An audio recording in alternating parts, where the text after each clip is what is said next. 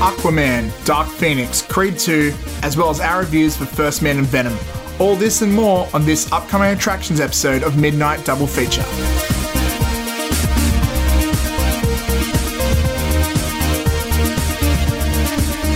So, bro, how we doing? Matthew, what's happening? What this is? You know what? I gotta admit, like that's shit. We're shit. We shouldn't just be like, "Hey, how you going?" Like we're not with each other because I'm with you. I know. It's like I can literally shake your hand. This is like shake hands for the second time ever. Shh. You are now listening to Shaking Hands. For the second time ever, you're in the quote studio. Yeah. End quote. I just yeah. We are shit actors, but we are here. I love that. Like before we started this podcast, we like. I'm remembering back now to the first time you were like we did like one actually face to face, and we tried to do like a structure, and it just kind of fell apart. Like I was showing you my fucking Star Wars Monopoly. Well, I'm like, what the fuck is this guy doing? Ooh, Star Wars. Yeah, man. How you doing? What's happening? I'm good, man. Yeah. You know, it's coming back to me now. I'm looking around at all like just cool figurines and shit, and just how terrible the audio would have. It actually wasn't that bad, but just I had my back to the mic, just looking through all your toys and yelling about them. Oh, fuck it. We are professional here at Midnight Double Feature, and like all professional things, we have social media. Segue. Boom. You can find us on Facebook, Instagram, Twitter, YouTube, Spotify, whatever you want. We also have a really cool community group page on Facebook called The After Party. You should totally check it out. We post some of our news there, some of our favorite memes, all sorts of cool shit that's not on our thing. So if you want to hang out with us at The After Party, because we're always in there chatting, definitely check us out and join on Facebook. Did I miss anything, Zoe? No, that's pretty much it, man. I'm really. It's so awesome to see like a community like kind of grow and like thrive. Whenever someone like posts something in the after party, I'm like, oh, I gotta drop what I'm doing and like check this out. Like, but yeah, no, people always like comment and shit, and like you know, whenever we because after we drop a feature presentation episode, like the next day we post like a little sort of teaser for what the next feature presentation is. Our next one is Get Out, because in honor of October, we're covering you know, all Midnight horror. Spooky Feature. Yeah, you came up with that name, and me and Colin were talking about it. We were like, I don't know, this doesn't really roll off the tongue. Midnight Spooky Feature. It's so goofy. I wasn't serious. I was joking. I was probably drunk at the time, honestly. I took it, and I just incorporated it. I'm like, this is gonna be a thing. I love it, and to be honest, like, I don't know how many of those I can make, if any, because my schedule's fucked at the moment, guys. And also my tech side. So just letting you guys know, the reason I'm in the quote unquote studio today is we already recorded this episode last week, but I had tech issues. I've had a few, so that's why I'm in the studio. But it's great because we have new things to talk about. We have new things to talk about. So this is going to be one hell of an action-packed episode. This is going to be filled to the brim, so I don't really want to waste time, but just while we're here talking about feature presentations and Get Out, we have a special guest on our next episode, and that is, and I'm so glad to be doing this, man. Like, we're going to have Matthew Anderson from the LSG Media joining us.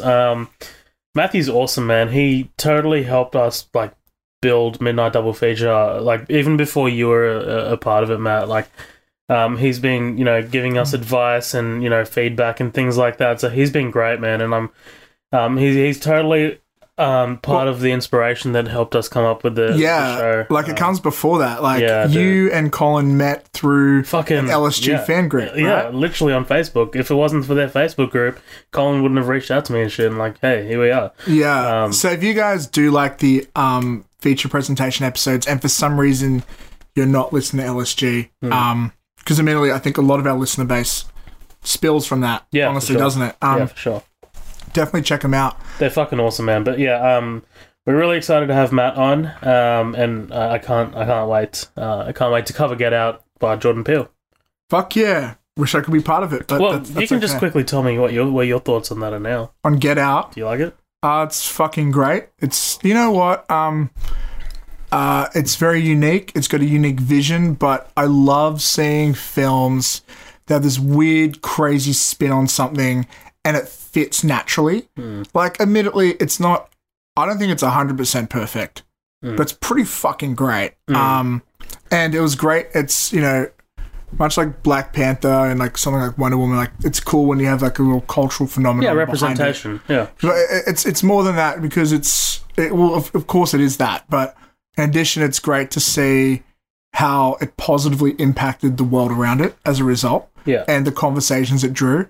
But outside of that, it's a fucking great script. It is. It's got a great lead performance, and it's a pretty cool concept. Yeah. Very, very creative. Very dark. It is. Very dark concept. It's also one of those type of films where it's like, how come no one thought of this before? Yeah. Well, yeah, that's right, because it's simple once you figure it out. Like it's like so simple, and it draws from real life in terms of thematics and stuff. And yeah, it's just like, I remember watching it and just going, oh, of course. Like, of course someone made this movie. Yeah. How come they didn't make this movie before? It's such a fucking great idea. And it's really well executed. For sure. And it just still blows my mind that it's Jordan Peele who did that. I know, dude. He came from, like, I loved... Key and Peele. Yeah. He was on, I think it was Mad TV or some sort of sketch comedy show. He was in Fargo with Keegan-Michael Key. Yes, First season, yeah. And I believe his wife is Gina from Brooklyn Nine-Nine. Oh shit! Really? I think it is. I'm curious. You know what? I could be wrong. I'm probably very wrong. Oh wait, we got to look it up. It is. It is. Yeah. Oh my god! Yeah, I'm not crazy. Yeah. What? That's crazy. Yeah, that blew my fucking mind. Chelsea Peretti. Insane. Yeah. That's the cool thing with celebrity couples. But we're not a tabloid podcast. We are a movie podcast. Yes. So before we get into some of the big news that we want to cover, mostly trailers, I thought it'd be cool just to spout out a few quick little ones that, in case you guys aren't aware, cool things to know. Go for gold. There's a cool film in the works, what sounds cool, called Free Guy, starring Ryan Reynolds. He just got cast as a lead. It's a really cool concept where Ryan Reynolds finds out he's an NPC, a non-playable character, in like a Grand Theft Auto type game. And then he's gonna like save the game from like crashing. It kind of seems like it's like Truman Show meets Wreck-It Ralph or something. That seems really cool. I'm keen to see what happens there. Dude, that concept sounds so good. Like it does, right? It sounds fantastic. And then you're making Ryan Reynolds the lead. Ryan Reynolds, he's kind of his own genre at this moment. He's been fucking killing it lately, man. Yeah. I'm really keen to see what he does with Michael Bay, because Michael Bay's next movie is called Six Underground, and they're shooting in Italy currently. And there's a lot of like cool behind the scenes stuff. But damn, yeah. Just plowing through some of these other quick headlines that may interest people. They're making a Sesame Street movie, and they announced the director, Jonathan Crisell, I think it's pronounced. He's known for a lot of work on Portlandia. Moving right through, we post this one on our, I think, Instagram, in case you guys are following us at Midnight Double Feature. Michael, I think it's Chaves, is directing Conjuring 3. It's not our boy James Wan. No. Pretty bummed about that, man. I am. We've got a few posters and some first looks. We've got a first look at Tom Hanks for You Are My Friend, which is based on, is it Pee Wee Herman? That's his name, right? Yeah. No. Oh, what's his name? No, Mr. Rogers. Sorry, Mr. Rogers. Yeah. I don't know. Mr. Rogers isn't something I grew up with. No, and actually, is it more of an American thing? It is. I found it out through Colin, because like Colin was talking about the documentary. The big... There's a doco called Won't You Be My Neighbor. Yeah. I think it was for Netflix, but I'm not sure. Well, he was talking about that. It got a cinematic release in the States, and when Colin and I used to alternate upcoming attractions, he talked about that, and I was like, what the fuck is it? What are you talking about, man? Like, have you never heard of Mr. Rogers? Never. I've heard of him mostly in the context of when rappers or comedians or want to reference something where it's like, this is the ultimate goody two-shoes. They would say Mr. Rogers. In fact, I've been watching that new Jim Carrey show, Kidding, and I'm pretty sure he's inspired by it. It's pretty freaking great, man. Yeah. if it's your type of thing. It's not going to be for everybody. Glad to hear Jim Carrey still got it, man. Oh man, it's a very dramatic role, but it has some comedy in it. Yeah. It's pretty cool. But let's move on. Real quick, just going to smash through these. Got a poster for the Aladdin movie. Really very simple poster, right? Very simple. In fact, I had to look up whether it was actually live action. It was like a cartoon. Like it was like it was a poster that was just like kind of like an artwork. It was just artwork. When I see stuff like that, I think it's like they haven't prepared to do the marketing campaign yet, but someone's like, guys, I think we should actually start the marketing campaign earlier. Fuck, some random graphic designer intern, make something quick. But they are killing it, man. Like, I'm actually curious. Is this out before Lion King? I believe so because we haven't seen anything on Lion King. I think it's because they had. I think it was early this year or late last year. They were talking about the casting for that. They had a huge call out trying to find the lead because they needed someone who could sing and they wanted to have the right look. But they were very, they were really looking for like the right ethnicity. They wanted to be like culturally faithful enough.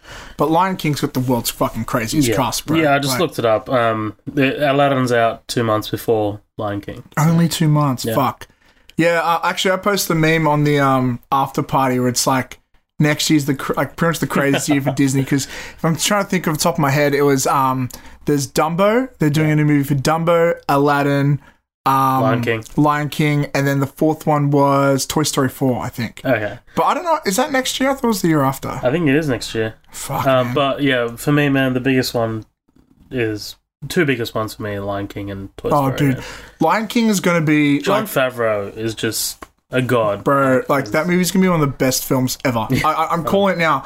It's at least one of the best fucking casts ever. That and Dr. Dolittle, starring... Robert Downey Jr. Like, those two have some of the craziest casts I've ever seen. I don't want to keep, like, dragging on about it, but, like when I was watching The Jungle Book, like Jon Favreau's Jungle Book, there was a sequence when there's like wildebeest in like this kind of like valley, and I was like, "Holy shit! Doesn't this kind of remind me of like the scene where Scar kills Mufasa?"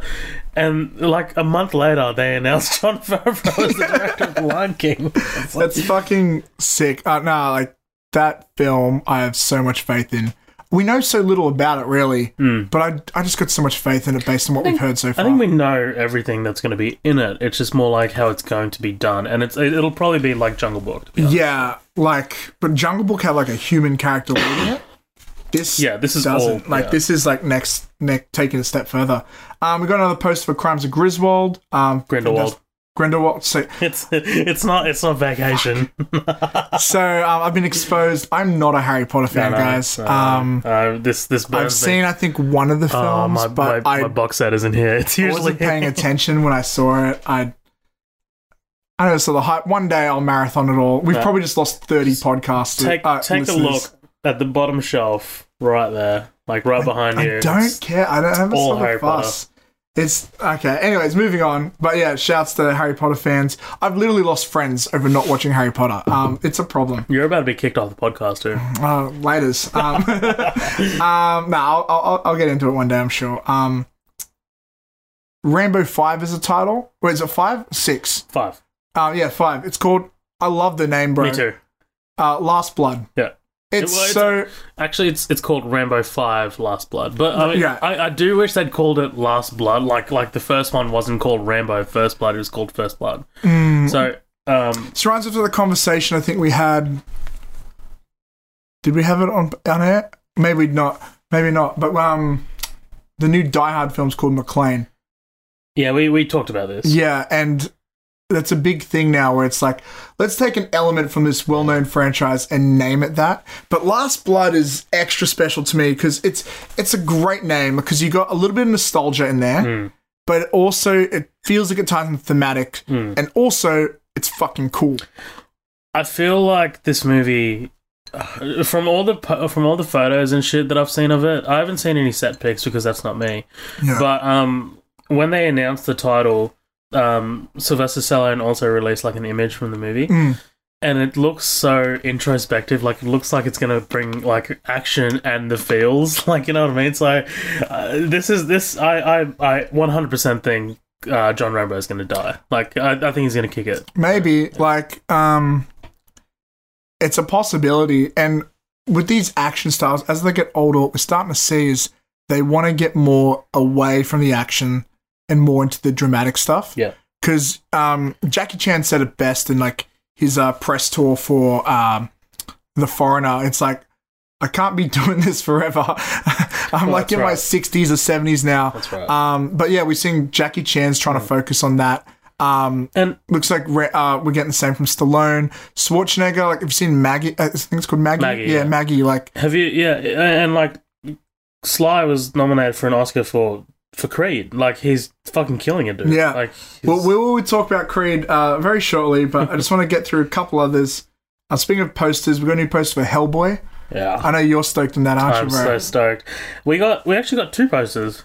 Well, did we? Yeah, there was I've only seen the first one. There was a banner that kind of like, because New York Comic Con happened. Right. And at New York Comic Con, there was a banner, and basically it showed like the supporting cast as well.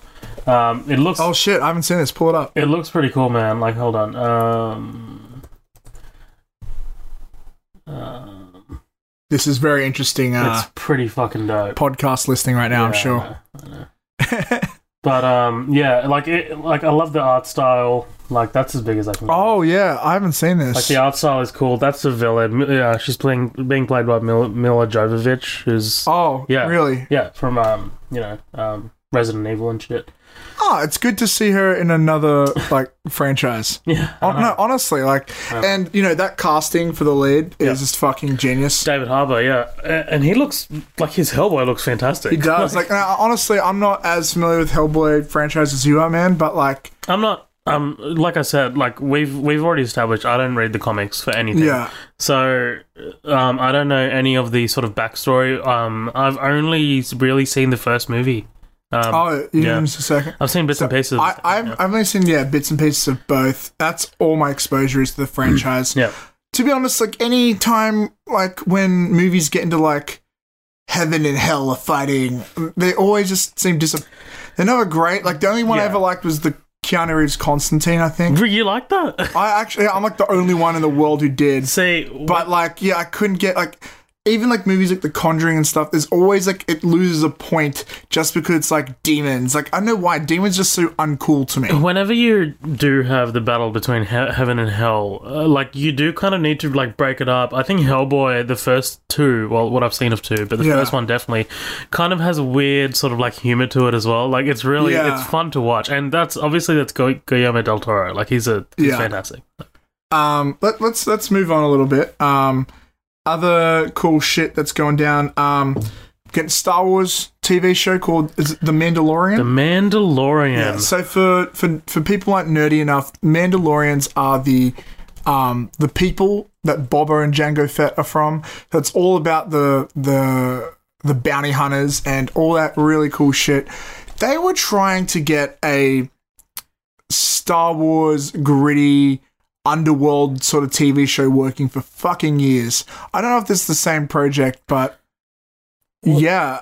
There was a game that was cancelled. Star Wars 1313. Yeah. So apparently, kind of what's left over, a little bit of what was left over from 1313, kind of makes it into this apparently, because like there's a Mandalorian character in that. Oh. But again, this is Jon Favreau. Like, this guy's been Favreau. Sorry. Yeah. No. Isn't it Ron? No. It's not Ron Howard. It's Jon Favreau. Right, Jon Favreau's. But Ron Howard's got another Star Wars film project in the works. Does he? Pretty sure. I don't think so. I think it's the 2 Game of Thrones guys. I know. But while we're on it, I want to talk about a couple of the directors who are directing some of the episodes for this show. Oh, have they announced? Dude, yeah. Okay. One of them is Rick Famuyiwa. So he did True Detective. The first season, the really good one. Bryce Dallas Howard. Yeah. Ron Howard's daughter. Yeah. Maybe that's where I got it from. And Taika Waititi. Taika Waititi will be directing an episode of Star Wars. Interesting choice. I'm so keen to see that. Very, very interesting. Yeah. And so those are very different directors. Yes. Problem is, things with TV shows, though, usually directors don't matter because they're directors for hire 99.9% of the time. I don't think this is a normal show, though. That's the thing. Like, those are fucking huge directors. Yeah. That being said, like, they will have a showrunner who will keep consistency. Like, that's their job.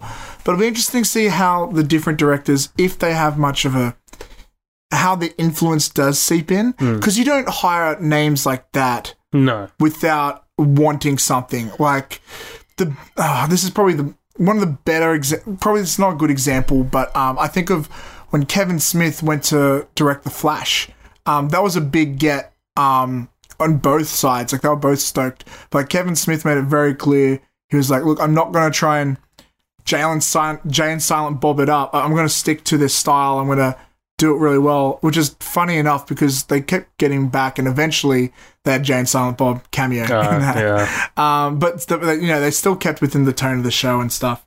I'm stoked for this show, though. I'm stoked. I'm curious to see what they do it. Like the first image looks fantastic. I look at it and it reminds you of like something like Solo or Rogue One. Yeah. Where it's like the very gritty. I think that's a good thing. And that's what we're going to get. But like the tone of the modern Star Wars films, you don't see that much on TV.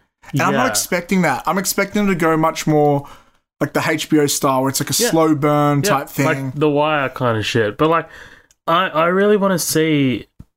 I would love... Like, you can tell they're trying to move away from the Skywalker story as much as they can. Yeah. And I'm really keen to see them step away from the Skywalker story as much as they can because, like, this is a massive, massive universe that they can play with. Like, you know what I mean? So it's really cool to see that they're finally moving away and going to the Outer Rim. Like, you know, like sort of outer... As long as they sort of stay true to their story and don't feel they have to feed into fan service. I feel like when I look at major productions from Hollywood or TV based on franchises, the soul of their problems comes down to them wanting to please fans. Like, the best example is that show Gotham, right? It started off as a cool concept about this cop who lived in this world that we know from the Batman universe, who was stuck between this moral grey area, and then eventually they just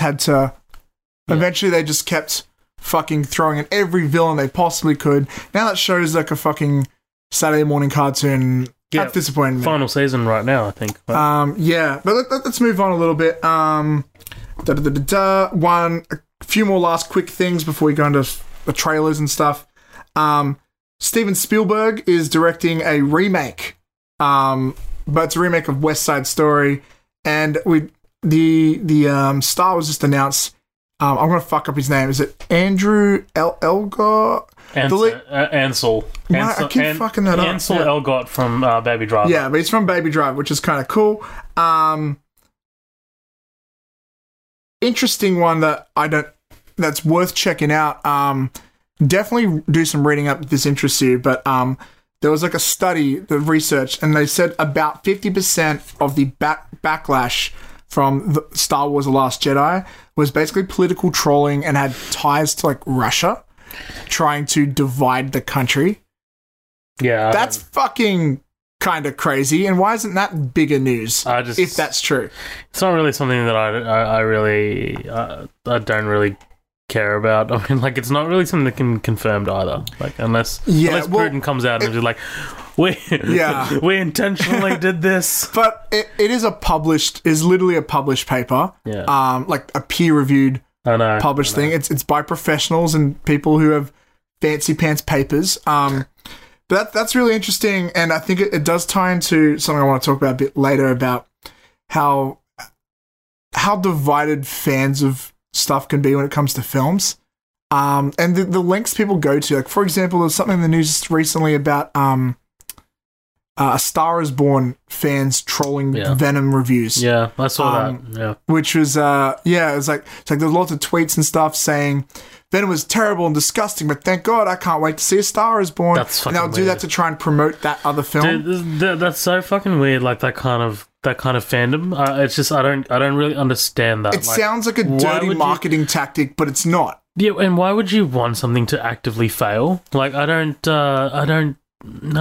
Oh, easy. People are fucking dicks. Yeah, that's pretty much it.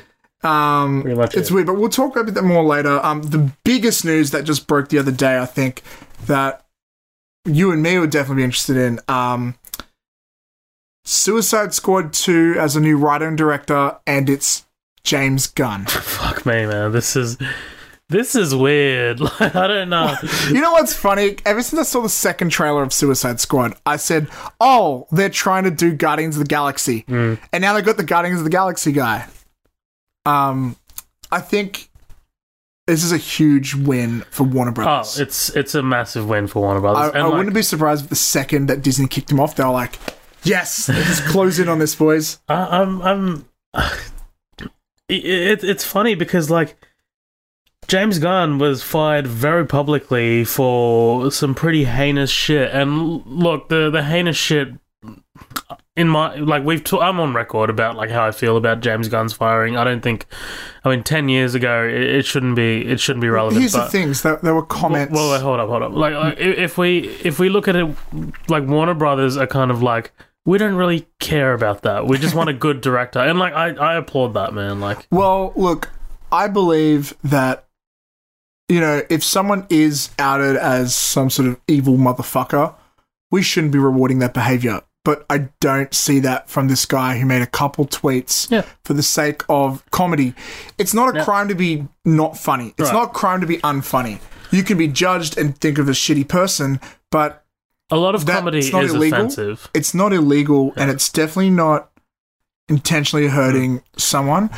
It's different. Like, people, I think the reason that stuff happened, it was a lot because of response to, like, the whole Trump and his allegations and stuff. But the difference is like, supposedly that guy actually, he has allegations put against him that he actually did assault people, you know?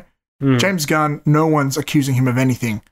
He just said some things that weren't funny. Yeah, and like I said, man, I think a lot of comedy is often offensive. Like, I've been watching some stand up, like Joe Rogan's Strange his Times. new special is amazing. Strange Times. It's his best. I've been following that guy for years. He's the guy who got me into podcasting. Yeah, but he's fantastic, man. But the first, like, 10 minutes is, like, immediately he's, like, insulted, like, so many fucking people, man. But, like, that's comedy. Yeah. Like, well, you know, it's, when it comes to that stuff, especially in this day and age, I think you've got to be self-aware and at least make it smart to be tasteful. I do understand that it goes against everything that Disney stands for, though. Yes, so that's the only reason I defend it is because Disney, they've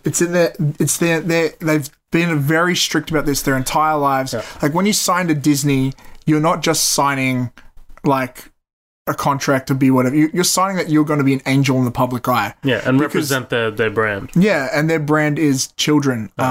And if you're making pedophile jokes, that's an issue. We've covered this extensively already. I just didn't want to. Okay, well, yeah, that's a good point. But on Suicide Squad, would you watch a Suicide Squad film directed by James Gunn? I would watch it immediately. Yeah, same.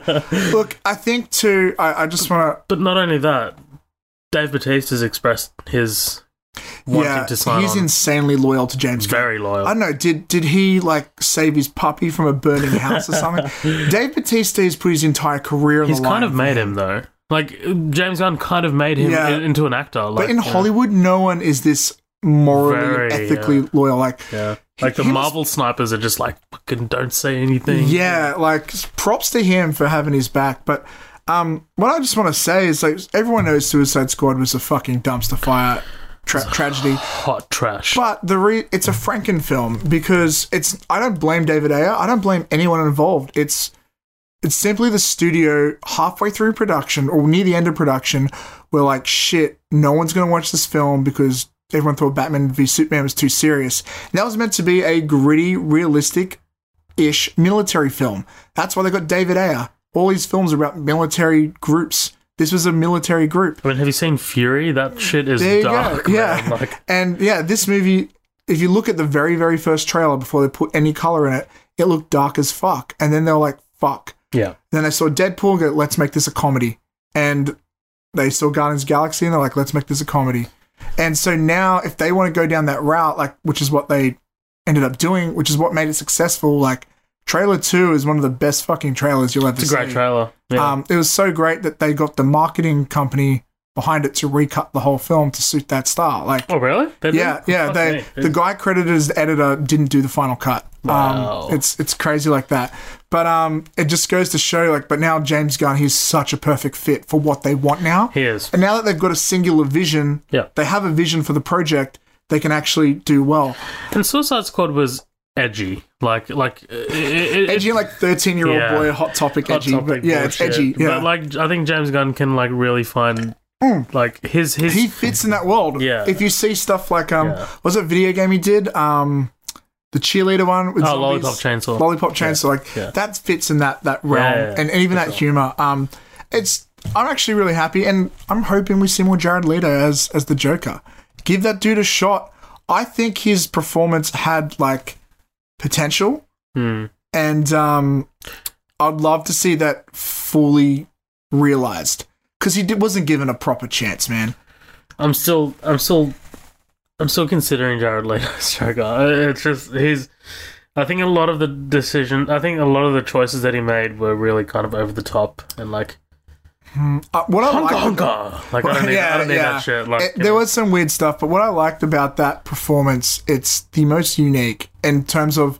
So you look at something like it's a good like. I mean, like Dark. we Well, talk about adaptations. Like I mean, they're different like takes on the character. So Well, what people, I feel like, and this is what really pissed me off with the movie world these days and fans and stuff and fan culture, is that everybody, I feel like, just repeats the shit they say online all the time. Yeah. And here's something I hear a lot about Jared Leto's performance thing, because he was just trying to be, help me with his name, Dark Knight. Heath Ledger. Heath Ledger, yeah. I was going to call him Christian Bale. Fuck. He's like, he's just trying to be Heath Ledger. Like, no, he's not. No, like, he wasn't. His Yeah. performance, like, okay, first of all, the character is like he's an established mobster. yeah, He's wearing suits. he's a gangster. He's got He's a gangster crew, with he's an got A. a team. Like he's not going the anarchy route. In fact, if anything, it's the most organized Joker, and he's acting very much like a snake or a predator. He's always like looking around. He's like, and even like purrs like a lion would in a weird. Yeah, I don't know weird about way. that. Like it is weird. Choices it's like bizarre, that, I was a bit like, but like that whole movie is fucking weird. So I want to see that. I want to see more of that so I can make a better decision if I like it or I not. would like to see more of Will Smith's Deadshot. Yeah? Like I thought, I dug him, man. I don't know. It's just, See, for me, Will Smith is Will Smithing. Like, he never but that's not a dives into bad thing. character. It's not a bad thing. It's never a bad thing. 'cause It's kind of like good. Tom Cruise. Yeah, but like, you can't deny Harley Quinn in that movie was a Yeah, cultural she's phenomenon. probably the most outstanding thing in that movie, right? Like, I mean, Yeah, but even that like redesign of the character, you can't go to a convention without seeing people dressed like that. I'm really keen to see Birds of Prey. Like, Yeah. Man, fuck, I'm forgetting that. Margaret Robbie. She's going to be busy. Yeah. She's going to be busy. And she's not a bad person to look at. Like, I mean, come on. Like, I'm a misogynist, I know. Look, we spent way longer on that than I thought, but I like that conversation. Let's talk about some trailers, man, because this is the cool shit. We had a lot to talk about. We have a lot of trailers to talk about. Let's go through some of the quick ones first, I think. Actually, let's splice them up. Real quick, we talked about Rambo earlier. Well, speaking of Sly, we got a really cool trailer for Creed 2. Bum, bum, bum, bum, bum, bum, bum, bum, Bum, bum, bum, bum, bum, bum, bum, bum, bum, bum, bum, bum.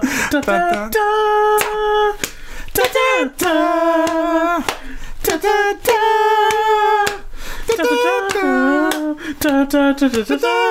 da, da, da, running on the beach, sweating, doing crazy workouts, inspiring, Punching me. fucking USA. Dude, I'm fucking. Okay. We just start off again.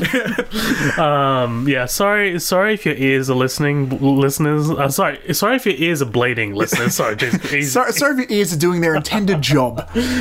I'm fucking stoked for this movie, man. Like, everything I see, like this trailer especially, like it's just a really well cut, well done trailer. Like the marketing team behind this movie is so good because the first trailer is really outstanding as well. Like the music, the beats in it, like Michael B. Jordan is on point. Like the guy, like physically, man, he looks like a god. He does. But for me, man, it's more about the comic bookiness of this movie, like the son of the guy who was killed in the ring by the father of the guy that he's versing. I think a better phrase than comic book, it would be like, it's biblical. Yes. Like, that's how they write biblical stories and shit, you know? It's cool, man. I'm really excited to see how it's going to go. The only thing that doesn't have me stoked is Ryan Coogler's not coming back to direct it. It's Stephen Capel Jr., who I've never heard of before. That is harsh, but like with this, bringing back such an iconic character, Ivan, like, dude. Dolph Lundgren and Sly, man, if they don't get in a fucking shouting match, or, you know, if they're not in, like, racing their wheelchairs or some shit, they won't fight. But, like, if they're not, I would love a scene where it's like those two are fighting while the sons are fighting, like, and they're intercutting. It's not that type of film. But it would be cool. But the trailer itself, man, it's just such a well cut, and like it pumps me up. Like, I will literally watch this trailer and go for a fucking run because it's just so. This film has so much potential because, like, first of all, the original had so much Oscar attention and stuff. Yeah. But now you've got even stronger themes of like legacy and family and like reputation and. Just, again, legacy, like, there's so much potential for this film. See, a big point in the first one was he didn't want to fight under his father's name because he wanted to make a name for himself. Yeah. And, like, in this, he's kind of, like, embraced that, and, man, I fucking... it's so good. Like, I'm so stoked for this movie. Could this be... Here's a question for you. Do you think Creed 2 has potential to be better than Creed 1? Can the sequel be better? I think the story... I was actually really surprised that they didn't choose to do this story in the first one, but like they decided to focus more on Adonis Creed and like him not accepting the Creed name and like, you know... I agree. That would be like the obvious way to go. The obvious way to go, yeah. Do I think it has more potential? I don't... No, I don't have enough information to fucking make that choice. But like, if Coogler was attached, if Ryan Coogler was attached, I'd be like, probably. But you know what? The only movie like before Creed that Coogler did was Fruitvale Station, which I still haven't seen. Like he was. We didn't know he was a fucking genius back then. Yeah, right. I mean, like that movie made him, and now he's off doing Marvel shit. Like, you know what I mean? So, I think the strength of this movie are the three leads rather. Like you've got Michael B. Jordan, you got Sly, and now you've got Tessa Thompson, who's like, in the 3 years since like that first Creed movie, she's done Thor Ragnarok, she's done Westworld, like she's killing it, man. Like, you know, she's on a roll. Moving on. So Dolph Lundgren's in Creed 2. I believe he's also in Aquaman. Is he? No, I don't know. There was an old action star who's Dolph Lundgren's in something coming up. I think did I fuck up a segue? I think I fucked up a segue. No, I do know that he is in... He's in something big coming out. He's in something big coming up. Yeah, he's in Aquaman. Yeah, I was right. Nice, I don't think it's a major role, but stoked for that. So let's talk about this Aquaman trailer, dude. Yeah, this new You one. go first, and because Wow. There's a lot, right? I was dude. So I woke up because like this trailer came out overnight, and I woke up and I just pressed play. I didn't see the length of it. Like it's long, right? I was like, it's like I think over 5 minutes. Yeah, it's over 5 minutes. I was like, this is still going. But that's not a bad thing, man. Like okay, the trailer, like the first one for me. There's something about the music for these two trailers. It just feels so. It feels like a spectacle. Like I love what they're doing with the brass, like the instruments. Like it sounds epic. But like I love that you. Before this trailer came out, we were watching a movie. I think we were watching Venom actually, and we were talking about Aquaman, and you were like, "This trailer shows way too much." No, this trailer shows it. Oh god, dude! I feel like Okay, here's the thing. Okay, so wait, I just want to talk. I love that action scene. The scene where they're jumping around. It reminded me of Fast 5 when they're in the favelas in Brazil. It reminded me of that, but it's also like why the fuck wasn't this the Assassin's Creed movie? Yes. This 5 minutes long is better than the entirety of that. This is what Assassin's Creed should have been. But the way it's shot as well, like it's like you really get that well done. Really like I'm really so. Here's an interesting take. So I wasn't super thrilled with the first Aquaman trailer. Yeah. It wasn't bad.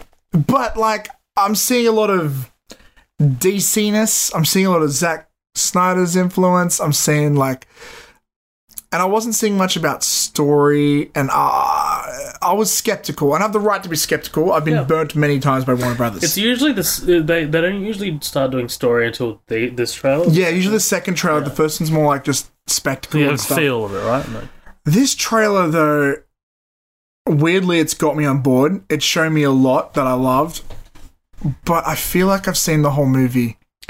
I don't feel like not only did they show us, because they didn't, the way a trailer's usually cut, it's usually like music montage with a few quotable lines and stuff. This was like, they showed us like 3 major scenes of the film that were cut down. Why do you think we got a 5-minute trailer?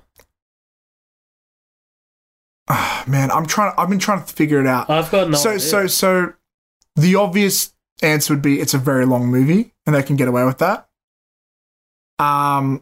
Another possibility is, I think the most likely one is that the studio's nervous that people aren't going to watch it, or the ideal amount of people are going to watch it because of stuff, so they've got to throw in all the good stuff. Yeah. It's kind of like Venom, like they kind of showed everything that matters in the trailer because they wanted you to go see it. You go, oh, maybe there's more. There's not. But with this, it's like they showed us like extensive. They basically gave us 3 scenes. Yeah, I showed it to my dad, and he's like, I didn't realize you had an early print of the movies I have. It's a really weird way to cut a trailer. I've never seen a trailer cut this way. But it's pretty fucking cool, man. It's fucking cool, man. That rooftop run scene, it's very crazy. You know what this movie... Black Manta fucking jumping up with the jetpacks. Cool. Yeah. It reminds me of my favorite... And here's what it looks like an action-adventure film. Mm-hmm. I love those. We don't get many of them nowadays. Like, I always come back to, like, The Mummy Returns. The locations look like Uncharted for some reason. Yeah, they feel like that. 100%. And then... Like, clearly there is more we haven't seen. Like, there's a whole war sequence that we only saw clippets of. We're getting more and more, and we've only seen one shot of him in the armor. Yeah. So, assuming there's at least one scene of him in that. The armor. It looks fucking dope. It's weird how not shit it looks. It's scientifically impossible, but they did it. Like, it looks fucking fantastic. Why doesn't it look terrible? It should look terrible. The shot, and like, man, I wholeheartedly think this is a James Wan thing. The trailer looks beautiful. Like the shot with him in the armor and like standing in front of the waterfall puts the trident down, man. Like it looks awesome. Like, you know, like I've never thought of James Wan as a very like visual director. Yeah. But even with the way he's doing the action, like I kind of recall seeing a little bit of that in his Fast and Furious movie, 7, wasn't it? Yeah, you're right. Like the way he did some of those scenes, it's like, and he's been on record like I was a director for hire for that. But like I can now looking at. Because that was his first action film that wasn't horror. Yeah. Now we got a second. I'm starting to understand his visual style when approaching these Hollywood blockbusters, and I kind of like it. Man. I kind of like it, man. Dude, like, for example, no, I really like it. You got a boner over there? Dude, I'm starting to come around. Like, I've been saying for a long time, it's like, maybe, I was like, I don't know if Jason Moore has it in him to carry a film. James Wan. I still don't know that, actually. Like, off this movie, I'm seeing a bit more, and I feel like what they've done is they've really toned back his bonus from his performance. And now by giving him more weight to his character and backstory, he's got potential. Is he going to be amazing? I don't know. I think the weakest part of this movie might be the humor. I was not... You know what? I didn't hate it. Like it's... Because remember... Why couldn't we just pee on it? Like, come on, you've already got pee jokes. That's pretty shit. Okay, maybe besides that one then. But thing is, it's not a comedy. It looks like an action adventure sort of superhero film. It feels so very it's gonna have some things. But dude, his approach to this film, it's unique, and like it's really good, yeah. And you look genuinely confused right now. I'm a big James Wan fan. Yeah, man. man. He's our boy from Oz, Sydney, right? UTS. Saw is my favorite horror franchise. Love his stuff, but Aquaman, like, it's got so much. You just look at that character on paper, it's so much potential to be shit. Yeah. And then on top of that, you put it in the DC universe with Zack Snyder's influence and all the shit that went through, even more potential to be shit. Yeah. And then James Wan, great director, but not much experience in the genre, which, to be fair, a lot of blockbuster films are like that. But and then there's often I'm seeing this trait from Warner Brothers with these big films, which is the opposite of Marvel, where Marvel tried to build up an unknown actor to make them big. They just try and throw big names in there to work around that. Like, dude, Nicole Kidman has a fight scene. She does. I was like, whoa, she moved. Yeah. I was so surprised. And it looked cool too. It did look cool. But so much, I can understand, because even like the small things, there's so much CGI. For her age as well. Oh, yeah, there is a lot of CGI. And like, there's one thing I want to touch on. Every frame in this film is CGI. During that foot chase, there is a little bit of green screen stuff happening, but man, my mouth dropped when like it pulls away from like Mira and then like pulls back, and then there's like the bell tower, and like in the foreground is the bell tower, and I was like, that's fucking awesome, man. Like, and then he jumps out of the way from that laser blast. It's cool, dude. And Black Manta, like, again, like, you look at it just like Aquaman's golden classic costume. Look at it on paper. Yeah. Actually, Black Manta's costume is fucking cool. But I was like, I want them to do this for the film, but I don't think they're going to be able to pull it off. How the fuck did they pull it off? He's got a football for a head, and it looks cool. How do you make that look cool? Hey, Arnold. Yeah. Hey, football head. So yeah, I've done almost a 180 on this film. I'm super excited. I want to see it day one. My only concern is, based on that trailer, I'm worried, like, I hope it's not too long. I hope the runtime's not too long. That's what I was looking for. I was looking for a runtime, but it doesn't look like it's there yet. I'm willing to bet it's somewhere around 2:15, which I'm fine with. That's becoming the standard now. Yeah. I wish it wasn't, but you think that's I'm getting used to it. See, this I is like it to be just under 2 hours. I like long movies, but like, yeah, I don't. As long as it doesn't affect the pacing, then yeah. But that being fair, if it doesn't feel like it's a long movie, yeah. So let's move on. Let's go to a small film. Vice. We just got this, I think, yesterday. No, this has been out for a while. Really? Yeah, Vice trailer's been out for a very long time. No, it has been about a week or so. Oh, yeah, okay, a week. Well, I mean, like, week. Well, I only just saw it recently. We record weekly, but okay, true. So the big get on this film is it's Christian Bale as Dick Cheney, and it's a film about Dick Cheney, who, I'm guessing this story in real life didn't happen too long ago. Like, it happened just after 9/11. Okay. Yeah. So I'm assuming they're going to do the story after 9/11, when he kind of convinces George Bush to invade Iraq. That's probably a big plot point, but from this trailer, it's sort of like how it's kind of like what I guess many people would wish happened now with the current president is they have this. They put a guy in office that a lot of people see as not very smart, and so Dick Cheney, the vice president, whose role is normally symbolic in many ways, he's like, well, what if I do pretty much all the work? which is oh god, if that happened now for America, they'd be doing a lot better, I think. Sorry, we're not a politics podcast, but yeah, we're starring Christian Bale as Dick Cheney and George W. Bush, played by Sam Rockwell. Dude, Sam Rockwell is wait, hold on.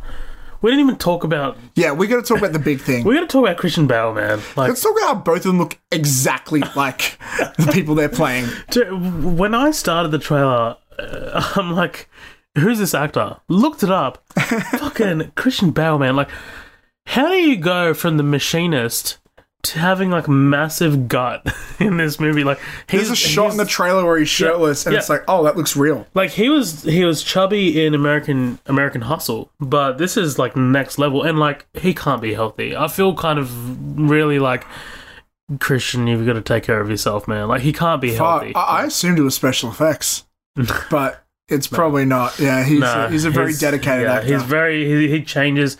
They are using a lot of prosthetics in the face, obviously, for both actors. Sure. But like, it doesn't look fake. But if you look back at like his previous movies, and like the order of the movies which they released, so he did The Fighter, which he was like really thin for, and then after that he did The Dark Knight, I think it might have been something else. Might have been Dark Knight Rises, actually. Yeah. And he had to bulk up again, and it's like, how are you doing this? Like, you know what I mean? Yeah, it's not healthy. Well, I know Tom Hardy, speaking of Dark Knight Rises, had similar issues. Like, his doctor was telling him, like, you've gone through too many body transformations.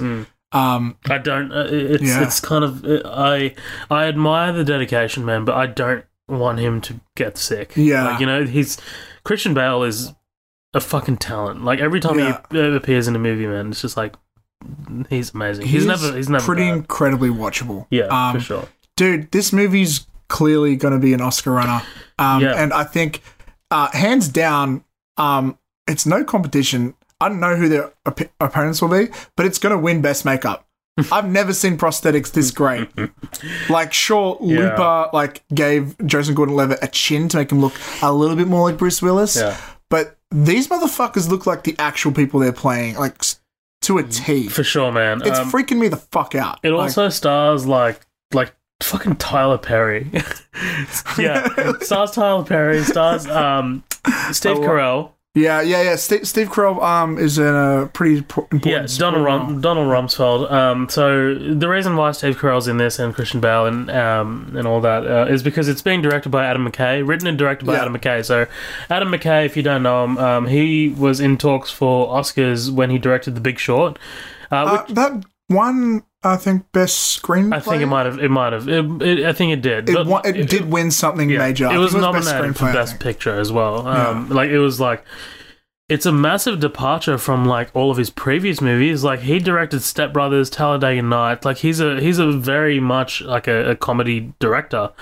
And which is why I think these dramatic films kind of have like a comedic undertone to them. Like, if you watch the Vice. I'm starting to notice that's becoming a bit of a trend with films trying to be going for the Oscars now. Like, they true stories based on true story with comedy thrown in. I feel like the first time I noticed is Wolf of Wall Street, but like ever since then I'm noticing more and more films are doing that, and I'm okay with that. It's making the Oscar films more watchable. Yeah, for sure. I'm definitely stoked for this movie, man. Like, the Big Short, the subject matter didn't really grab me, only because like it doesn't really apply to us like here in Australia, you know.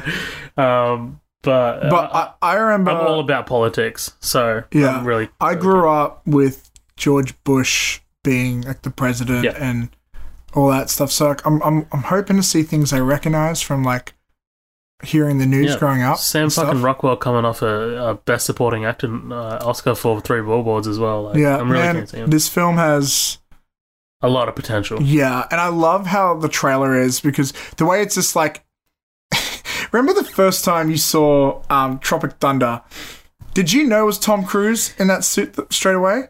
Because I didn't know that till the credits rolled. I don't know if anyone did. And with this film, it's like the selling point, the literal marketing gimmick is, this is actually this actor. And they're putting in big fuck off, big letters. By the way, guys, Tropic Thunder is available on our feed right now. It's a feature presentation. You can go back and listen to it.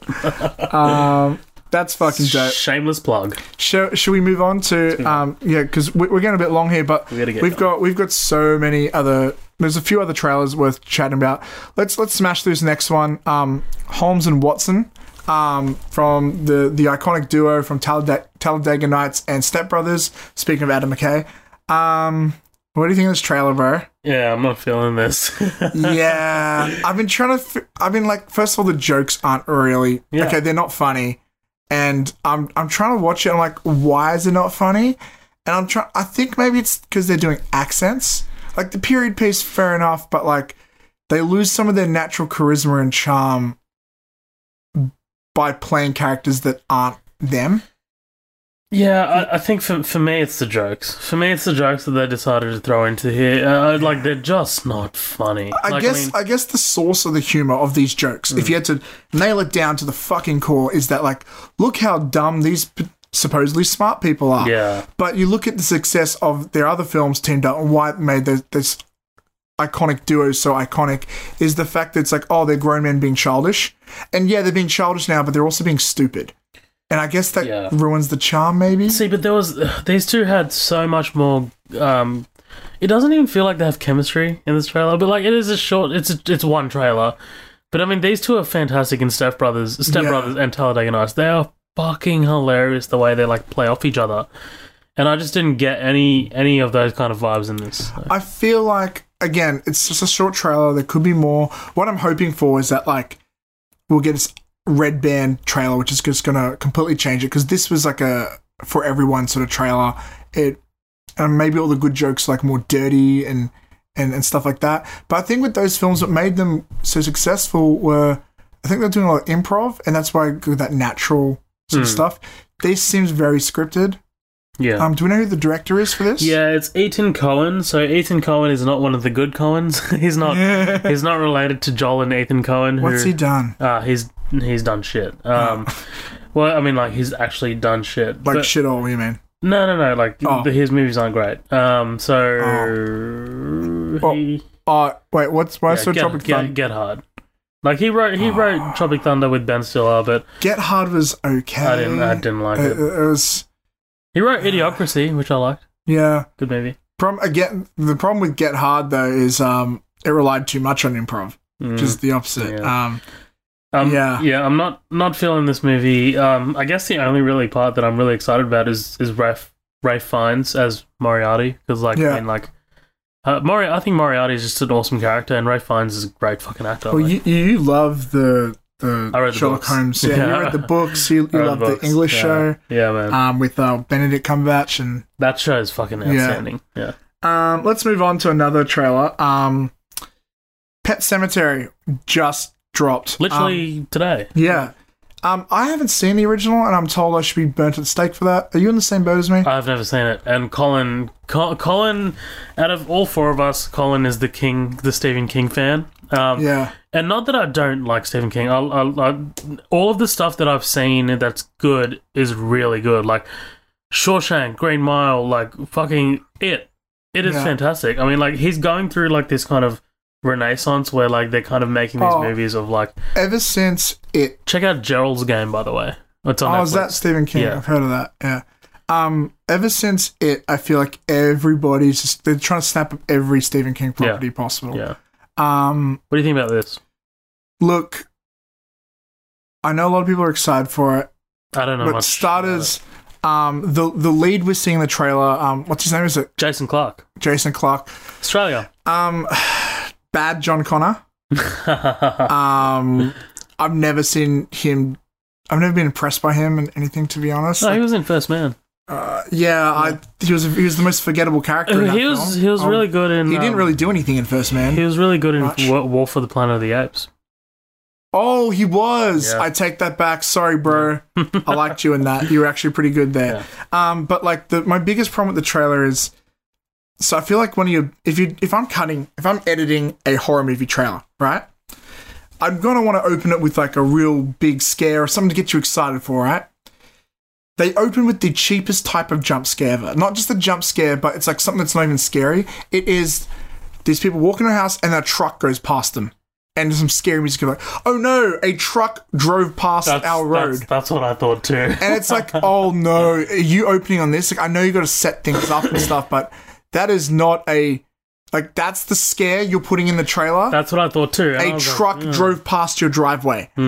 You mean, like, here's my biggest pet peeve with horrors. It was a loud truck. Oh, it was a loud. Sorry, bro. One of my biggest pet peeve in horror films is when they go, fuck, we don't have a scare for a while, so why don't we just make something every now and then that's not scary, make it quickly scary by adding a quick jump into it, to sort of like, you know, like comedies, like you need a joke every certain amount of times, otherwise it's like, why aren't you telling jokes? That's like what they're doing here. But this being said, it's the first trailer. Maybe they're just trying to tease stuff. I feel like 80% of this trailer is just photos of empty forests with nothing going on. Yeah. There's nothing in it to be excited about.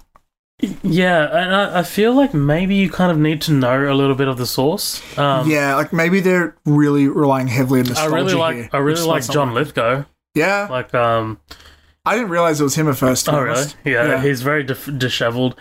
I think John Lithgow in Dexter, though. Fuck, that's the best season of that TV show. Yeah. You don't have to watch Dexter, but you have to watch Dexter season 4. Yeah, it absolutely. is must watch. I don't know what I think about this trailer. Actually, I think I'll watch it. I'll see the movie. I get nothing from this trailer really. Like, it just kind of looks a little generic. But I don't know. Here's the thing, right? If you dig underneath the trailer and look at what it's telling us, Paramount must have some level of faith, because it's an adaptation of it's a remake of a very popular and very nostalgic franchise, and they're not doing a cash-in because they've got names attached. Usually with horror films, like, that's where studios feel like they can cut corners. They'll put in a lot of, like, no-name actors because they feel like the genre itself will carry it. This film, like, the fact that they're not huge names, but they are names, and with the remake aspect, Lord Farquaad. Lord Farquaad. He morphed and he porfed and he signed an eviction notice. That's such a good line. But yeah, like, I don't know. It's like maybe there is more to what we're seeing, but it's not an exciting trailer. Let's move on to probably the big one, other besides Aquaman. We said this will be a big episode, guys. No, it will be because we skipped last week. So yeah. X-Men Dark Phoenix. Do you want to start on this or me? It's completely up to you, man. This is, besides Venom, this is probably the most underwhelming first trailer I've seen in a while. The problem with Venom is the first trailer didn't show Venom. With this, like, we see some stuff, but it's about 70% of the shots are just people reacting to things. It's people but we don't see what they're reacting to. And it's like, I've got a problem with this film since I got problems with the concept of it even. Like, going back to the comics, like, I know the story they're trying to tell, and it heavily relies on, like, the relationship, I feel, between Jean and Cyclops, which wasn't really established in the last film. They both had maximum 20 minutes screen time in X-Men Apocalypse. It feels like, I was trying to think of it today how to describe it. I think the best way I can describe it is, like, imagine if Joss Whedon did the Avengers, but there was no films before that. It still would be a good film, but it doesn't have that impact of the emotional weight of these characters. So I feel like this film's probably going to rely on more of the James McAvoy, Magneto's played by Michael Fassbender, who's a legend. And then obviously these X-Men films always over-rely on Jennifer Lawrence, who always feels forced into the script. Like, she has almost nothing to do with it, but, like, they find a way to fit her in. They're relying too much on the star power here. She's probably the biggest star out of all three of them, to be honest. Oh, no, she is, but, like, write her so she's a main character. The last two films, I felt like she had barely anything to do with the plot, but they still kept putting her in your face. This film, man, like, I get it, she's Sansa Stark, but that's not enough to guarantee it's going to be a good film. The thing that's got me most excited for this film is, like, speculation and rumors saying that it's going to be like a send-off for the X-Men franchise before it goes to Marvel. I really hope we get some, like, cool nostalgic stuff there. Which the deal is apparently going to go through on the 1st of January next year. Oh, really? Yeah, that news broke today, actually. So, I didn't know that. That's huge. Well, what we do know is, I guess until then, they're moving forward as if the deal's not happening. Like, they're still doing their films like business as usual. We actually did get news that they're moving forward with the Gambit film. I think with Channing Tatum as the lead, and they're going to make that like a romance film in a way, because the relationship between Gambit and Rogue is. So what about New Mutants? Was that just a? Oh, well, that's finished, I guess. Like, we're going to get that regardless. Are we? We saw that footage like nearly a year ago, but but they had to do heavy reshoots. This film had heavy reshoots too. I don't think it's coming. The whole third act. Nah, if they went into production, they need to make their money back somehow. unless Disney stop it. Yeah, I think that's going to be the case. Oh, wait, actually, you got a point because it doesn't have a release date for this year. Yeah. If the deal goes through in January. Yeah. And Disney don't need the money. No. Unless they want to recoup something back because they didn't put fuck. That's an interesting scenario, honestly. Yeah. This trailer, it doesn't do anything for me. Like, it doesn't make me... for you, it's different because, you know, you're coming at it from the comic book angle, like most of our conversations. Yeah, like I just know what they're trying to do and they're not doing it. That's fine. That's all good. But I mean, like, the only precedence that I have is X-Men: Last Stand, right? Which is also an adaptation of the same storyline. Yeah, exactly. So, and that film was terrible. Yeah, there are elements of that movie that I kind of like. I will always quote, "I'm the Juggernaut, bitch." Oh man. But this trailer, it really doesn't really do anything for me. It just feels a bit plain. Like, there's nothing really outstanding about it. I'm really keen to see Fassbender and McAvoy back, though, because those two are probably the most outstanding parts of this. And they have good chemistry, too. Absolutely, man. Fucking First Class. They are incredible. Like, First Class is my favourite modern X-Men film. For me, I think it might be Days of Future Past, but I'm not counting Logan. Yeah. Oh, yeah. You don't count Logan. That's in its own world. But this movie just seems a little plain. Like, I don't know. It could be we're waiting on CGI. Maybe that's why we're not seeing a lot of cool stuff. Maybe. But like, honestly, but Simon Kinberg directed this, so Simon Kinberg he's produced a lot of these movies. He's very practical. Hey. The stuff they do. Well, I don't know about practical. It's just that I don't think he's directed anything before this. I actually think this is his directorial debut. So yeah, like ever since they sort of did that soft reboot of the franchise, their approach has been very. I don't know, it feels a lot more realistic than other superhero films. I don't know if that works in its favour. See, but X-Men started with that because, like, they were like, we don't really want the costumes. We're making fun of the costumes. Remember when? Yeah, like, but that was in like the 2000s where everything wanted to be the Matrix, and so everyone wore leather. Which I don't know, is that better? I'm not even sure. With this movie, at this time, I'm not really fussed about it. Apparently, there were a lot of. They screened a scene in New York Comic Con. Did you hear about this? No. I actually read it because I'm not really fully sold on this movie, so I read it. Walk me through with what you recall. Yeah, so I don't want to go into too much because it is spoiler territory. So, guys, if you don't want to listen to this, feel free to skip past this. It's probably only going to go for about 20 seconds or so. Yeah. But basically, there's a scene where the X-Men need to team up. Sorry, it's the scene where she actually gets the Phoenix Force. Yeah. And it's in space. It happens in space. So basically, there's an emergency that they're all reacting to. Something's gone wrong in some kind of space station, and they need to rescue the people in the space station, which is pretty cool because we don't really get many rescues in X-Men. And they all go up there. X-Men usually don't act like superheroes. Yeah, they all go up there. Nightcrawler is teleporting them from their space station to the X-Jet, but Jean Grey is the last one to leave the space station, and she gets fucked up with the Phoenix Force. It makes you just wonder, where the fuck is that in this trailer? Yeah, there is some. It sounds like a big sort of almost action scene. Apparently, it's fucking decent. Like the movie looks according to those. See, that's it there. Like, according to those outlets like that reported on it, like apparently that scene is pretty well done. Yeah, well, man, I just want it to be good because growing up, like my two favorite superheroes, anything to be bad ever. I always loved Spider-Man, X-Men. They're my things, and I've never, still to this day, I've never seen an X-Men film like the comics I read growing up. None of them feel like it. So we've talked about this. It's not really a thing for me. So I know, and like that doesn't ruin my enjoyment of the film. But like, I want to see that. Yeah, I want to see the fanboy. I want to fanboy to that. They're not giving me enough to fanboy enough, so I've just got to go off the merit of the film alone. And we're not getting much here, but I still have so much faith in these though, because First Class and Days of Future Past was so great. Yeah, they were fantastic. Apocalypse was disappointing because it wasn't terrible. It wasn't terrible. even though some people seem to act that way.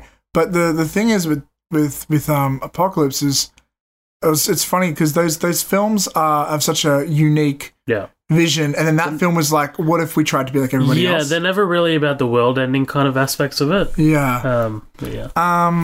Hopefully we get a second trailer that's better than this. We'll see what happens. Damn, you just got me real dark because I'm thinking, yeah, you're right about New Mutants. I don't think we're gonna get it. Let's move on, Matt. Yeah. So before we move in our reviews, I just want to drop. We talked about this in our thing that will never be published because it fucked up, because of tech issues. But it's a really cool article from Variety that I recommend you guys check out if you're interested. They called it Sony's Reboot Frenzy. They talked about how like a lot of these projects they got going on, it was exclusive, I think, are about like reboots and how they're moving forward. There's Bad Boys 3, which apparently has like a reboot element to it. Really? Charlie's really keen for that, by the way. Yeah. What are they going to do with it though? Like, it sounds like it's going to be like ushering a new era or something. It's like, I only want to see Will Smith and Martin. I just want to see shit blow up. Just give me explosions, man. Yeah, come on.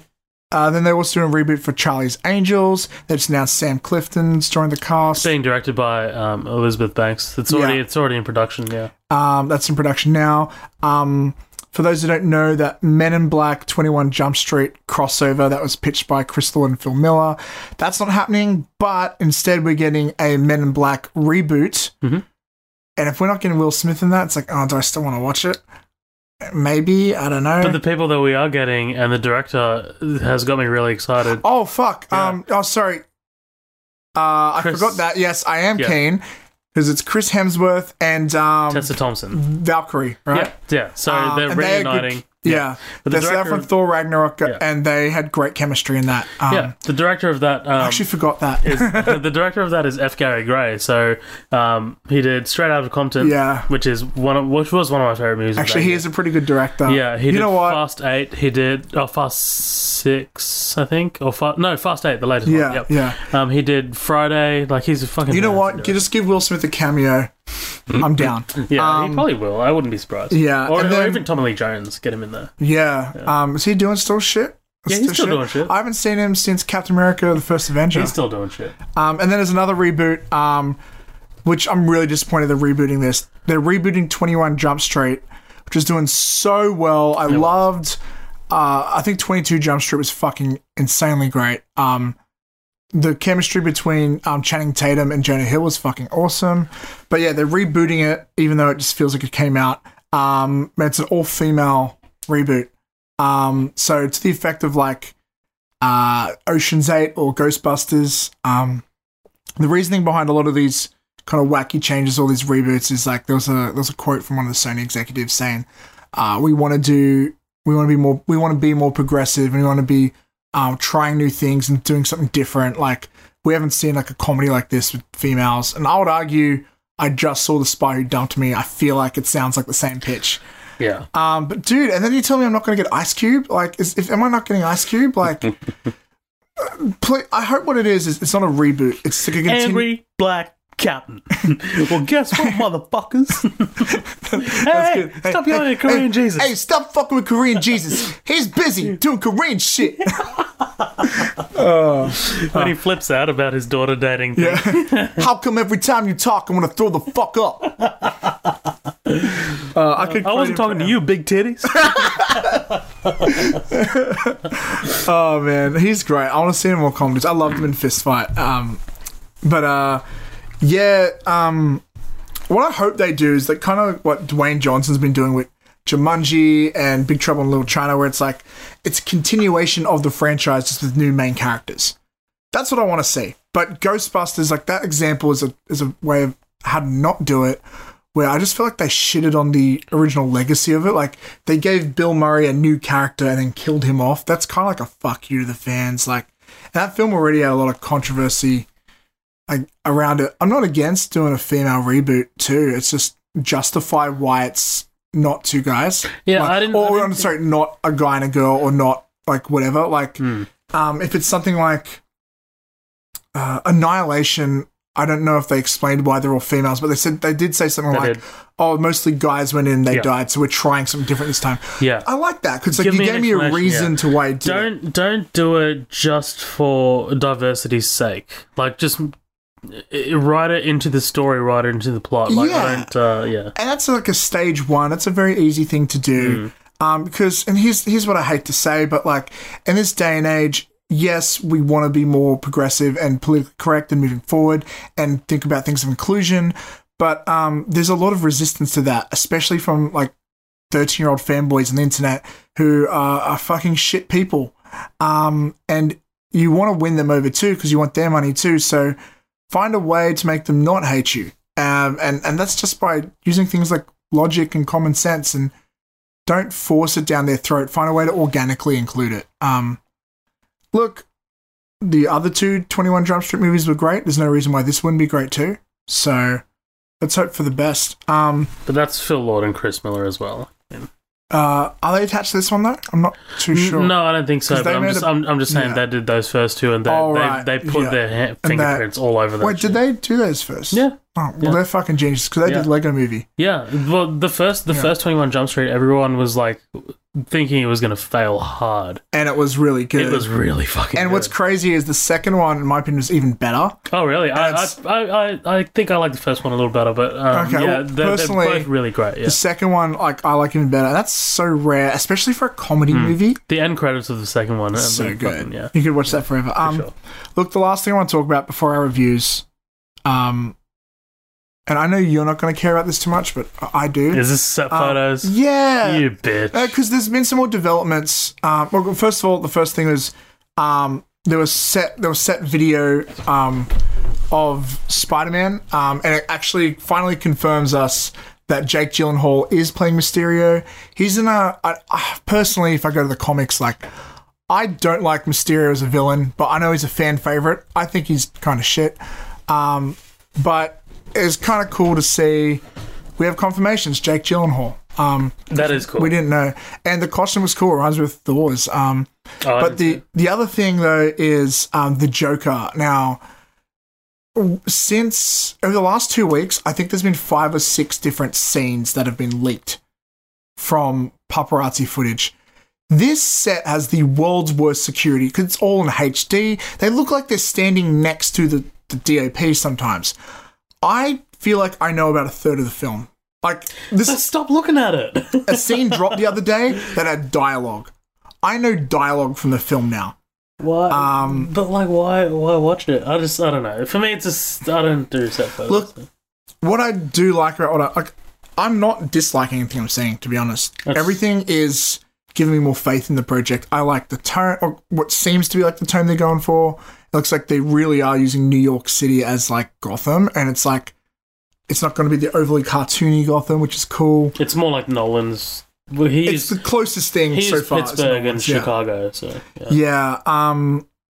And the way that looks like they're so the plot, from what we can tell from the plot, it looks like the Joker has some sort of relationship with the police. I'm not sure, but he's got a whole bunch of other people also dressed as clowns at this subway station, and they're all protesting against Thomas Wayne, Bruce Wayne's dad, and all sorts of themes of like they're against corruption and greed and all that, which really is like the heart of anarchy, which I guess delves into the character very well.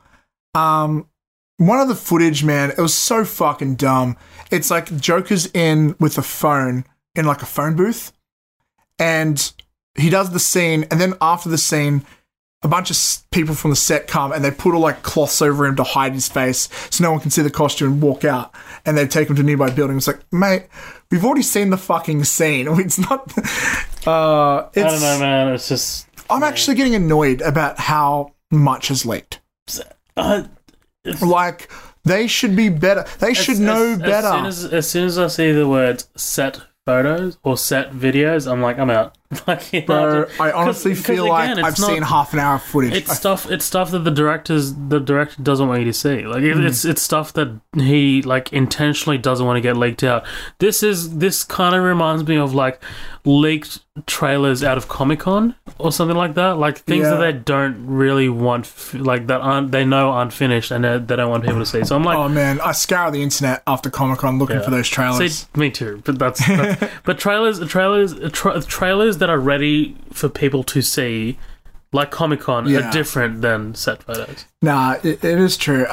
Look, that being said, if anything, I'm more stoked for the film. Yeah, that's good though. Like, see, some set photos don't have that effect. Yeah, you know how skeptical I was of this film. Everyone was, man. Like, they're like, why are they doing this? Like, yeah, but like even after the teaser, I was like, I don't know. And like now that I feel like I know some of the plot ideas, I was like, oh, okay, this is actually something I'm interested in now. Hopefully it pulls off. Anyways, let's that's enough for news for today. Coming up next, guys, we are going to be talking about our reviews for First Man and Venom. both spoilers. Both filled to the brim with spoilers. We're not even going to go into non-spoilers. It's just going to be all spoilers. It's going to be spoiler central. Much like the back of Vin Diesel's car in any Fast and Furious movie, this has a spoiler. I hate myself. That wasn't funny. Why did I say that? That was okay. Anyways, let's go and talk about First Man. Turn the leaves of the old oak tree. The vehicle's not safe. We need to fail. We need to fail down here so we don't fail up there. Please let the light that shines on me. Neil, everyone's in agreement. We'd like you to command. Alright, let's talk about First Man. Zoeb, I know you love this film. How about you kick things off, bro? I fucking love this movie. I had high expectations going in because Sam. Damien Chazelle, who directed this movie, man, like it was his two previous movies that I've seen, Whiplash and La La Land. I think they're the only two movies. The only other two movies. They're two fucking masterpieces. Yeah. So I think it was 2014. Might have been 2015. 2014. Whiplash blew me away. It was one of my favorite movies of the year, and I was like, "Holy shit, this is amazing."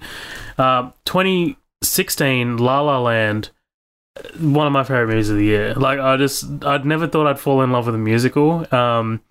Just the visual style, man, the characters, the way it made me feel. I was just like, I love this movie.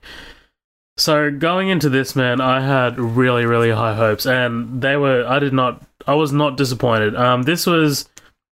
This movie was an achievement. It was just so. It's exactly what I thought it would be times 1,000. Like it didn't really focus on things like the space race. Like there was mentions of it, like Russia's gonna beat us there and shit like that. But at the core of it, it was more of a personal story. Like it felt really, really personal. Like there are massive stakes. Like if Russia beat the US to the moon, then Russia is automatically the dominant country in the world. Like that's huge. That's in real life, not in the movie. No, but that's what I'm saying. That's the stakes. Like that's like you're talking about the stakes. So like Damien Chazelle made a choice to not focus on that as much as focusing on Armstrong's like fear and like courage and like the death of his kid at the start of the movie. I was like, this is fucking deep, man. And like that I did not expect that. No, that caught me off guard, man. Like it was harrowing, and like he carries that throughout the movie, man. And like it's just. He has to he has to be courageous enough and like dealing with the grief still. Like I know that it's like 7 years later that he has to actually go up to the moon, but like he has to wear all of that and command like a fucking this movie makes you realize what a massive feat it was to like step on the moon. Like you do think about it, like that is a massive achievement to step on the moon for the first time. You are literally not on our planet anymore, and you are on extraterrestrial terrain. Like you could have landed that lander on the moon, and you wouldn't have known that the lander would have hit solid ground. You could have gone straight through for all you fucking knew. Like, you didn't know shit. And in 1968, that's like times a million. You didn't know what the fuck we were doing in 1968. Like, you know what I mean? And this movie does such a great job of creating it, of making it personal. Like, most of the shots inside the shuttles are first person. Like, they're all like from his point of view. Like, it's just not. There are a few shots, you know, where it's like outside of the fucking shuttle and shit like that. When it's not that, it's often like an easier and extreme close up. Yeah. Like, to really show their... Yeah. Yeah. One of my favorite things about this movie, man, was the sound design. Like, holy shit. Like, when he gets in the... because they're doing the Geminis, so basically they're testing to see whether they can actually dock with the spacecraft. There's a sequence, man, and it's a long sequence. It takes about 5 minutes or so. And they're getting into the shuttle... and all you hear is, like, when they close the door, the fucking rattling sounds of, like, the hull. And I was like, this is terrifying, man. Like, if you were an epileptic, you would have had a bad time. Oh, man. Totally, yeah. Like, the lights and the... Like, it was pretty full on. But you did feel it when it happened. You did feel it, man. Like, I think this is one of those movies that you do need to watch in a cinema, like, with, like, really loud sound. Like, you need to be... in this movie. Like, you can't be distracted. You need to... Chazelle creates an atmosphere, and I think the atmosphere is fucking outstanding, man. I think it's also worthy to note that this movie is... Like, I kind of already noted it. Like, it's shot much, much differently than La La Land or Whiplash. It's like a bipolar opposite. It's very pretty much all, like, handheld, like, very shaky. But again, I think that kind of adds to the more personal take of the movie. It feels. What I'm trying to say is, for such a massive movie with massive stakes, like, you're talking about, like, in the space race, like, international dominance, like, who's going to come out on top, the Russians or America. The decision to make it personal and intimate is so clever, and I think Gosling wears his character really well. Armstrong is very quiet, and, like, when he does talk, he's very straight to the point. I think the standout of this movie, though, is Claire Foy. She 100%. is awesome, man. Like, I haven't seen any of The Crown, but I really want to watch it now because of her. She wears the stress of a wife who's dealing with 2 kids plus the loss of their daughter. By the way, is one of their children autistic? They didn't really mention it, but, like, the things that he was doing and, like, I got that vibe too, but I wasn't sure. Yeah, like the wallet on the head and the taking of the speaker box and, like, not, you know, but that might have been a kid thing as well. I'm not too sure. I don't know. You could argue that Neil Armstrong at times seemed a bit off. Yeah, but see, but that might be like a Steve Jobs thing where, like, you know, you're this kind of intelligent and into your work that you're kind of unhinged. Was a little bit of a weird guy. Yeah, seems like which I guess you have to be to do what he did. Like the average Joe isn't going to go to space. Like, that's true. First person. That's true. My last point was I really like the way they showed that the way this affects their family. It's not just Neil that gets affected by this, it's the family. Like, the scene where Claire Foy tells him to talk to the children because she's not going to talk to them, probably the best scene of the film. Pretty fucking powerful. And, like, when he sits down and tells them, and he can't actually speak to his children because he's so used to doing press conferences, he literally says, I have every intention to return. Intention. Like, I picked that up too. Like, that's not how you talk to your fucking kid, dude. No, and it's not. And you're not writing a press release. And, dude, like, the thing that kind of broke my heart a little bit, it was like the kids don't really fully understand. Like, one kid said, "But are you going to be back in time to see my swimming?" Like, I'm just like, oh my god, you don't really understand the gravity of what your father's doing. Yeah. Like, it's. And then the other kid, it feels like he kind of has a handle on what it is. He shakes his hand. He figures it out. Yeah, he shakes his hand. He doesn't hug him, like, which is really, I think, says a lot. But this movie was outstanding to me, man. I'm Damien Chazelle is 3 for 3. I think out of the 3 that he's done, this is the weakest. But I mean, that's only because Whiplash and La La Land to me are 10s. This is probably about a 9 or a 9.5. I've thought about it more, and I wrote a review on the After Party, and I put it as 9. The more I keep thinking about it, it's kind of stuck with me. Movies these days don't really stick with me. Like, we're going to talk about Venom. I've forgotten most of Venom. But yeah, 9.5 for me, man. This is What do you think? I know you're not as high on it as I am. This film was incredibly disappointing for me. Yeah. I'm in hard. Like, I'm not disagreeing with you with anything you said, but like the fact that it was so personal, like that doesn't make it a good film. That just means that's the topic you want to cover. It's your job as a filmmaker to make me to execute that well. Alright, it just sounds like a car's farting outside. That's alright. Look, it's not a bad film. Let me start with the things I liked about it, alright? Claire, what's her name? Claire Foy. Claire Foy. This is her fucking film. Definitely Oscar-worthy performance here. That's definitely without a question. She is the one thing of this film that I'm constantly like, yes, love it. You're nailing it. You are doing fucking... This is great. She really... I feel like she's the heart of the film in a way. She kind of feels like the main character at times, even though she's not. Like, she's definitely the protagonist, but she's definitely the most likable character. And you sympathise with her, and her performance is just really strong. Outstanding. Just one thing before you move on. I'm so sorry. It's just something I completely neglected to mention. Another thing that jumped out to me was the score for this movie. It's pretty good. Yeah. Fucking love the score. Yeah, I want to mention that too. Yeah, just the score's pretty good. La La Land guy, by the way. Yeah. Not my favourite score of the year, but it's pretty good. Ryan Gosling, he really delved into his character. Like, I know it's Ryan Gosling, but he kind of got lost in the role, and I like that. Probably my biggest concern, my biggest issue with the whole film, though, and I don't blame Ryan Gosling for this, because he acted his dick off, man. He did a great job at becoming this character. Problem is that I don't know if it's the script or the direction or what it is. It's probably the script, but this character to me was so hard to root for. It was so hard to care for anything he did. And I understand why. Like, his character is disconnected kind of from the world. He's kind of a shit husband and family man. He's very disconnected from his family and stuff.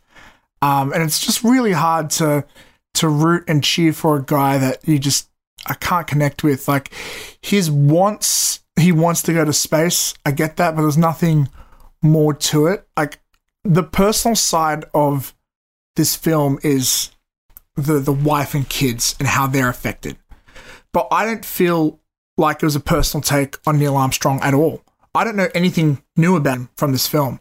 I know if you tell me some things about his personality, so he's introverted and he's very to the point, but that's it. Like, I don't know, he saw a lot of death, but there's never a scene where he reacts to it in a strong way. Like, I guess he does, but like never in a way that jumped out to me. There are these big things happening around him, and there's never any like dramatic, really human response, I think, to it. We don't get him. There's never a scene where he's like, look, I watched a whole bunch of my friends die, and now this, or look, I've got to do this because of that. Like, I think with the film, and some people may see this as a compliment, and sometimes it's usually a good thing, but for me, this is too far. It was too subtle. I don't want to be spoon-fed, but at least give me a plate, I just feel like the motivations behind scenes, you really had to do the work to connect the dots to figure out the motivations behind some characters. Because whenever I wasn't doing that, I'd be like, okay, this is happening now. And my other major problem with the film is the first half of the film is incredibly slow. It doesn't seem like the scenes are really pushing each other forward, and you can't fully blame the filmmakers because it is based on a true story. They have some element that they have to be faithful to and stuff. But for me personally, and it was really, really boring. The first half. Once they started trying to push towards the moon more seriously and actively, things started to pick up, started to get more interesting.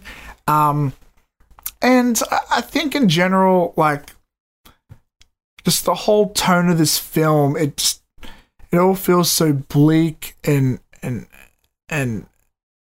like it's like we're underwater for a lot of times. Like I know it's aspirational and it's amazing, but like I never really feel the impacts of that. Maybe because it is so based around the house and things, but like when he does land on the moon, it feels like an achievement, but it doesn't feel like the world's greatest achievement to me. And that's because everything around it hasn't been built up that way. So I do feel like times it's a swing and a miss. Like I can see what they're going for, but like if only they just dug a little deeper, I feel, or were a little bit more, give me people talking to each other. I feel like Neil Armstrong in this film, he doesn't ever talk about how he's feeling and stuff, or he doesn't stuff. And like for me, it's like I just gotta guess. I feel most of the time I'm trying to guess what's going on. And yeah, my other issue, and this is personal taste, this isn't necessarily a bad thing, but I didn't really like the cinematography of this film. I understand handheld to go for more personal touch. Times it feels almost documentarian, which is great. But there were scenes where it didn't need to be super shaky, and it was just a normal conversation between two people. You don't need to make it feel super intense. I understand we're doing the rocket takeoffs and stuff. You want to get super shaky to make us feel like we're in there. That's great. I appreciate that.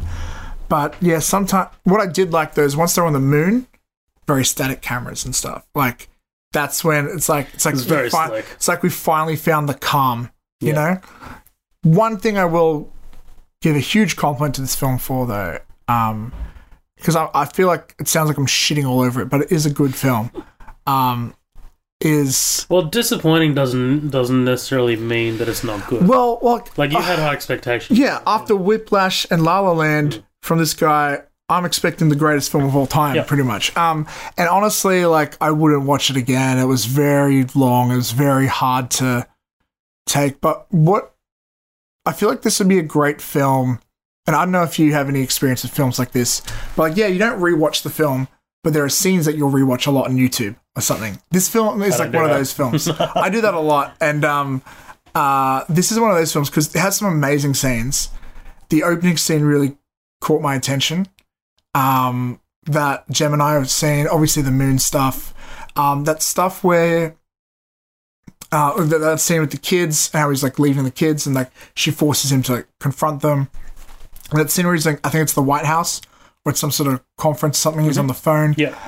There's some amazing fucking scenes in this film, but everything in between those amazing scenes, I was just like really, really bored. And it was really incredible scenes pieced together by just stuff I struggled to care for. But overall, it's a good film. Admittedly, it's probably not my type of film. But yeah, I guess, though, like, props to Damien Chazelle for stylistically taking a risk with... clearly, this is out of his comfort zone. This is nothing like his previous work. It is... If you told me it was another director, I'd believe you. Because it doesn't look or have any... It's got almost no reminiscence of any of his other previous stuff. It's not a bad thing. It's not a bad thing at all. But, so props to him taking a risk on it. And, yeah, like the whole angle I've got no problem with. But that's not, thing. I guess also the stakes of the film in this context is... Because America and Russia thing, it's barely even touched upon. I guess the stakes upon is like him either losing his life or losing his family. And again, because he doesn't really connect with that much. The stakes are huge in this movie. Like, they don't need to be told to you. Like, you should know that. Like, the history. Like, yeah, but I don't think. But that's not the story. This story isn't about America versus Russia. No, this story is about how this guy's doing these things that have been done before and how it affects his family. That's not the stakes. I mean, like, that's not the story. Like, the stakes to me, like, all that stuff's element. That's like background information for me. That's not front and center. no, it is, but like, it also, like, the urgency is part of the story. There is a need for urgency. A little bit, yeah. Like they do talk about it, and it does set things in motion, but there's no urgency for him to be the guy that is the first guy on the moon. There's urgency for America to be. Right, exactly. But like, there's never a scene it's like, you have to be this guy. There's no scene like that. I think he's the most qualified person. They never say that. They never say you are the most qualified person. You can't have to, but that comes in the subtleness again. You've got to connect those dots to. I know, but I don't need put that together. Like, I don't. I mean, we. You don't. You have to kind of like walk a fine line between the really sort of like the Interstellar of it all. Like, Interstellar is really like very sciencey. Like, you know, you got to walk a fine line between the sciencey and the emotion. Oh, like, and in this film, they don't really delve into science so much, and like, that's fine. I was actually surprised by that. Yeah, I did like seeing all the like the tests and stuff they did. Are you do you want to finish your thoughts? I've got like notes on what you said. Oh yeah, oh, sorry, yeah. Jump in. I thought we were into that. Yeah. No. What's your score? Oh, like maybe a 7 out of 10. Okay. No, that's fair enough. It's not bad. Like it. It's not. It's definitely not for everyone. I feel like there's a pressure for me to give it at least an 8, but like I didn't like it that much. And I wasn't that impressed. Like, I feel like, did Damien Chazelle write the script? Yes. No. Sorry, it's written by Josh Singer, who wrote La La Land. Yeah, I don't know. I just feel like this approach, this it's based film, on a book, though. I don't know. I don't want to say anyone could have done it, but like, yeah, there's nothing special to me. I wrote Spotlight. There was nothing that really stood out to me that made me think, fuck, this movie's great, other than Claire's performance. And she's probably going to be nominated as supporting actor rather than actress. Actually, I don't know about that. Maybe she's pretty. I wrote a few points down, like a lawyer that I am, as you're talking. As you do. So Ryan Gosling, you said that Neil is kind of hard to root for and that he's disconnected. And like we don't really know much about Neil. Yeah. Like, it doesn't really give you. I think this is less a biography and more about the fear of space. But there's never a line where he goes, "I'm scared of space." Like, he never looks scared. But you don't. Oh, like, there are moments. You don't need that though. Like, you don't. I feel like that's you projecting onto the film. I want the film to project onto me. Yeah, but that's its job. It's meant to give me information. I'm meant to take it. I think. Yeah, but I don't. I think you're also like walking the line between spoon feeding and like not.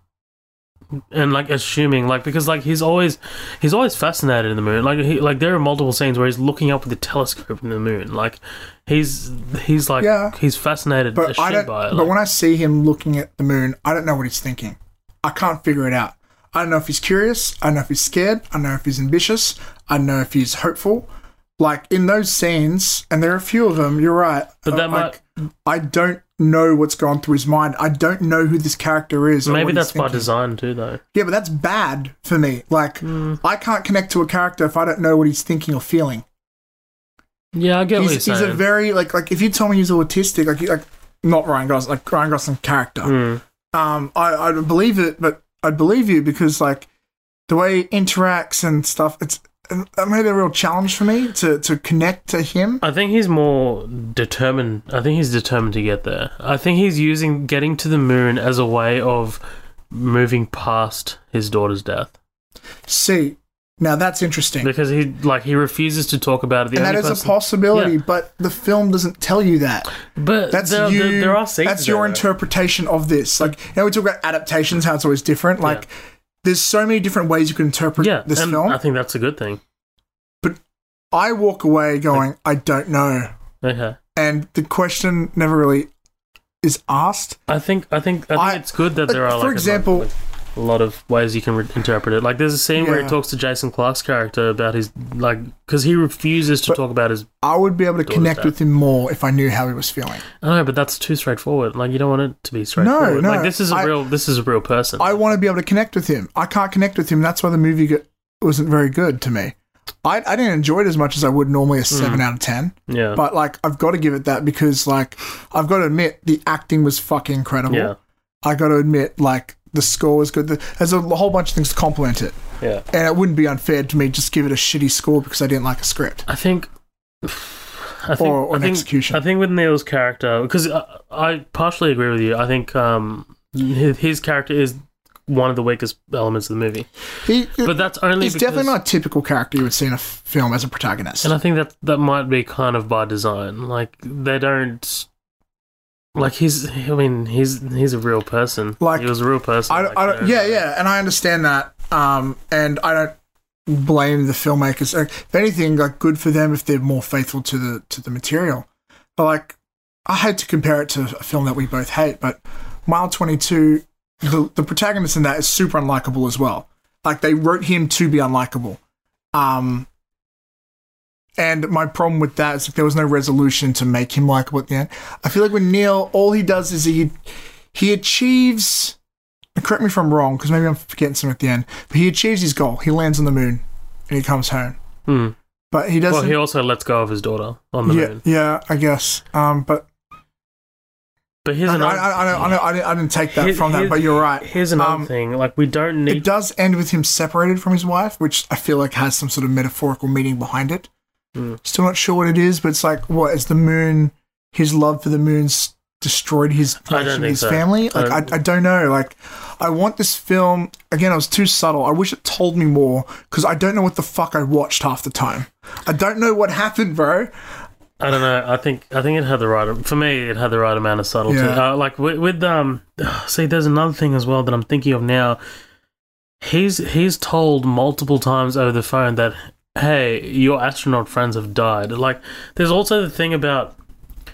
Yeah, that is a big theme in the film. Yeah, there's like, also the thing about, is this worth it? Like, is everything we're doing and the loss of life worth it? Like, we don't need to be told that Neil is scared. Yeah, Like, it seems like everything's happening around him, and he's just going through the motions. Yeah, I think that's the problem.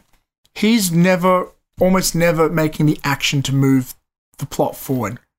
And if I want to get really nerdy with, like, script writing stuff, people say stuff like character is defined by action, blah, blah. Yeah, you're right. But it doesn't feel like he's doing anything. He's just, like, walking through these scenes that happen. He's constantly hearing what happened. I guess he does something about it. He does land on the moon. But he does make the decision to be one of the astronauts who signs up for the thing. Like, I'll admit, I think I would have found the film more interesting if I'm more focused on, like, the space stuff. But that's not the story they're trying to tell. So I don't hold it against the filmmakers for that. I know personally, from personal taste, I would have liked that more. But if they did that, they would be going against their vision. So, I've got one more thing. Yeah. You said landing on the moon doesn't feel like an achievement. It feels like an achievement. It doesn't feel like as big as it should have been. There was a lot of deaths in this movie. And I think it does feel like an achievement because it's like we've overcome... I mean, like, these deaths mean something. There was about a 15-minute to 20-minute sort of, like, scene where, like, they take off to the moon. Like, that whole, like, last, like, sequence is, like, them landing on the moon and, like... I thought it felt like an achievement because, like, when they get out there, like... Maybe I worded it wrong. The shot of, like...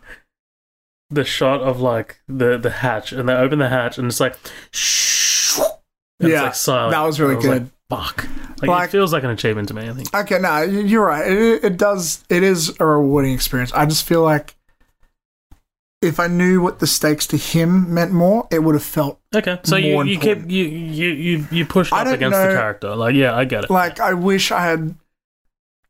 They do make it obvious that it is important to him. I just wish I knew it more, but again, it seems like it's more about the daughter, and it's hard to talk about it that way. One thing I forgot to say that this film does fucking incredible at, it's setting atmosphere and setting like tone for stuff. Like, and immersing you in those moments. Like, that's what I talked about before when I spoke those amazing moments. Like when they want you to feel tense, you feel tense. Yeah. When they want you to feel relieved, you feel relieved. Yeah. It's actually really fucking great at that. I just wish the stuff in between that I felt as strongly about. Yeah, that's fair enough. Look, to wrap up our review for First Man, We probably won't talk too long about this. yeah, but I know you were pretty passionate about, like, there's a little controversy over the fact that we never see a shot of him planting the flag. Now that you've seen the film, how are your thoughts? Are you still on the same page, or? I'm still 100% on the same page. I don't think it's and like I've talked to people about this since. So like, walk us through for the listeners who may not have heard. Oh, okay. So I am firmly in the camp that we don't need a flag planting scene. I just don't. We don't need fence. We don't need service. We don't need, like, the moment itself in the movie doesn't call for it. I think, like, at that time when Neil steps out of the shuttle, yeah, he looks out and he's like, it's a cool moment because he's like thinking. You don't see his face. The only time you actually see his face on the moon is like when he, lets go of his daughter. Yeah. And I think that's telling because, like, if we get a flag planting moment immediately before that or immediately after, it just kind of ruins the moment. It undercuts it. And not only that, straight after that moon landing sequence, you get this sort of montage of, like, different countries coming together and celebrating the moon landing. If you just focus on the US part of, like, we did it, like, you know what I mean? I think it kind of takes away from it a little bit. So I'm really glad it wasn't there. That part, but I think you are right, and I do agree with you. In terms of the context of that scene, it would have risked ruining that strong emotional beat. Yeah. Which, like, this is what I'm saying. Like, Chazelle kind of created this, like, really introspective movie around, like, the fear of going to space and, like, your personal loss and overcoming that personal loss. Like, whereas, like, I totally called it, man. Like, I was like, I hate to gloat, but it's more like it's less of a we did it, America did it, like, America's great. It's more like I did it, like, I overcame my thing. So when we spoke about that, and I'm kind of in the same camp. My opinions were, and I'm kind of haven't changed. It's like, one, it depends on, does it fit with the vision of the film? Answer's yes, it does. In the context of that scene. But the other point is, it's like, when people go to see a movie about the man landing on the moon, they kind of want to see that. They have expectations. I get that. And I get that might have been a hard sell behind the scenes because, which I guess we'll never really know, but when people, they go to see something, they usually expect a certain amount of things. And when you go against that, that's when often you get fan backlash. Like Star Wars The Last Jedi is a good example. Like, a lot of people say, like, Luke didn't feel like Luke. And it's like, well, no, because the director's vision for this film was that he's been broken and he's down. So obviously he doesn't feel like the same character because he's changed. And that's why you get fans against that. But then on the other hand, you get this artistic element where it's like, it's going to ruin the moment, yeah. Well, yeah, that, but it's also, it's like, I have this vision, I want to do this, and if I do what you want, it's going to ruin it. But on the other hand, it's like, the fans like, but this is what I want. And I think what producers should think about with films, when they're on the very ground level, it's like, is this something the fans want to see?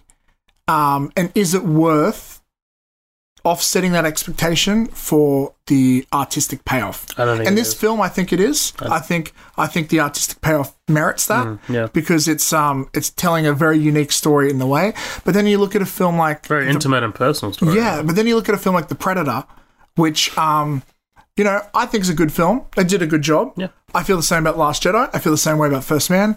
But again, it's going against fan expectations and what the demand is and what they're asking for. Because when fans of Predator think of Predator, they think macho men being hunted by an alien beast in an action film setting.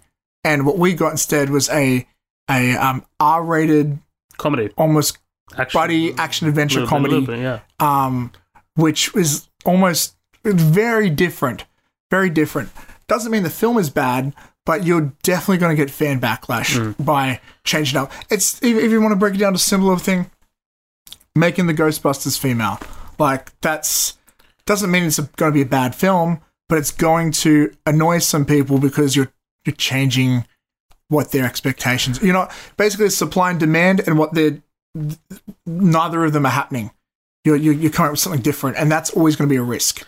Sometimes it pays off, sometimes it doesn't. I think in this scenario, I understand why they did it, and I think it was like it was a good moment. So yeah, fuck but yeah. we also saw the flag like there. You Like, did say it was in the background, but like whatever. But like I think the idea is like that footage is so iconic of seeing him land. Well, like we got, actually, even more. We got the footsteps. Like I don't like. We got a really accurate footstep thing. Like, No, it took them ages. Like to like. Oh really? Yeah. Like they to get it just like that. Yeah. But yeah, that wraps up for me for First Man. Do you have any other final thoughts for it? No, man. Other than I thought. So you're a 9.5 and I'm a 7. Yeah, I think it's going to be nominated for a lot of shit. I do want to quote. I think Claire, no matter what, is getting a nom for sure. I do want to quote someone who probably didn't even think about the artistic side of things, just thought about it from a fanboy's perspective. U.S. President Donald Trump. Oh, I didn't see this. It's unfortunate. It's almost like, this is a real quote, it's almost like they're embarrassed at the achievement coming from America. I think it's a terrible thing. When you think of Neil Armstrong and when you think of the landing on the moon, you think about the American flag. For this reason, I wouldn't even want to watch the movie. I don't know about not watching the movie. I don't know about my accent. But, yeah, that was a terrible accent, by the way. You butchered that. I'm tired. But that being said, like, I don't want to agree with Trump on anything, but when you do think of the moon landing, you do think of the American flag. Yeah, but I mean, you think about it, like, you don't know what this director's going for. No, but do you think the average moviegoer thinks that? No, that's what I'm saying. I don't give a shit. Yeah, I don't think the people who are actually... This movie isn't made for them. That's right, that's what I'm saying. I don't think the people who are watching this movie... This is a movie with mass appeal that's made for a niche audience. Yeah, really. Exactly, yeah. Moves on. Unfortunately, but yeah. Okay, so let's talk about Venom. We will eat both your arms and then both of your legs, and then we will eat your face right off your head. You will be this armless, legless, faceless thing, won't you? Rolling down the street like a turd in the wind.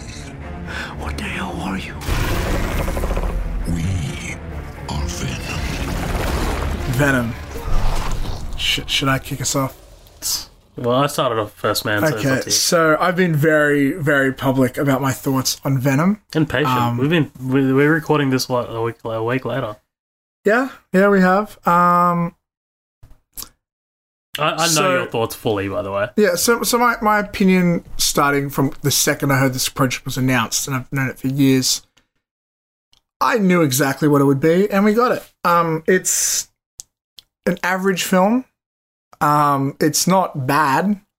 It's got a lot of bad elements, but it doesn't mean it's a bad film. It's a typical origin story from the early 2000s. And okay, let's get into it. A lot of bad attempts at comedy that weren't funny. Tom Hardy, oh man, he did not bring it. He fucking tried though. Props. I think physically he did a good performance, but just like his character is just constantly he's got this like weird. He looks like he just had a Listerine packet in his mouth, and he's just like confused and sour. Like he just ate something very sour. Like he's had a sour worm. Like that's true. Almost the whole film. And I get it. He's confused and stuff. And then there are so many like the first act of the film could have been summed up in like 3 scenes, but it didn't feel long though. This movie actually did have good pacing, weirdly enough, and it was well put together in general. I actually kind of like the score. I like the Venom thing. The like, bong, dong, dong. It was like these weird Inception horn things. It was, a lot of people hype up the action scenes of this film. I don't think they were very great. They weren't bad. When you finally get Venom fighting right in the suits, it just feels like I'm watching that Teenage Mutant Ninja Turtles reboot movie. It's very Transformers-y. Except that was like, in those movies, you can make out the action, whereas this was like a lot of goo everywhere. It's a bit too close for me. And it was dark and they're black. And it's at night. It wasn't unwatchable. I've seen a lot of worse action scenes and like with CGI like that, but and it wasn't terrible, but like, but the fact it was short and we waited the whole movie for that, it wasn't a lot. I'm struggling to think of more things to say because this movie just doesn't really do anything. It's incredibly average. It's a very typical story. I feel like we've seen like 30 movies like this already. I was, from a comic book nerd standpoint, I was impressed with how well they made work without Spider-Man. But the second I heard that announcement, I guessed it. Like, I guessed this entire plot a year ago. And then I saw a trailer and go, oh, I was right. It's about a guy, he does some investigating, he gets caught with the symbiote thing, he does some shit, he's on the run, and then he fights the bad guy as an alien suit at the end. Like, all the plot points were there. Wow, really bad humor at times. But what I will say about it is, like, I was surprised at how I wasn't offended. I expected to hate this movie. Then by trailer 2, when we still with Venom, I was like, okay, we're getting an okay average, very average film. But it didn't do a lot of things wrong. Like, if I had to really criticize it, I'd be nitpicking. And I can definitely nitpick. With this film. Riz Ahmed isn't believable as a CEO of that big company. He just seems really miscast. I guess the one good thing is the relationship between Venom and Tom Hardy, which I guess is the best thing about it. But honestly, Venom. Okay, here's the best way to describe Venom to me. Right, Venom feels like a shittier version of Upgrade.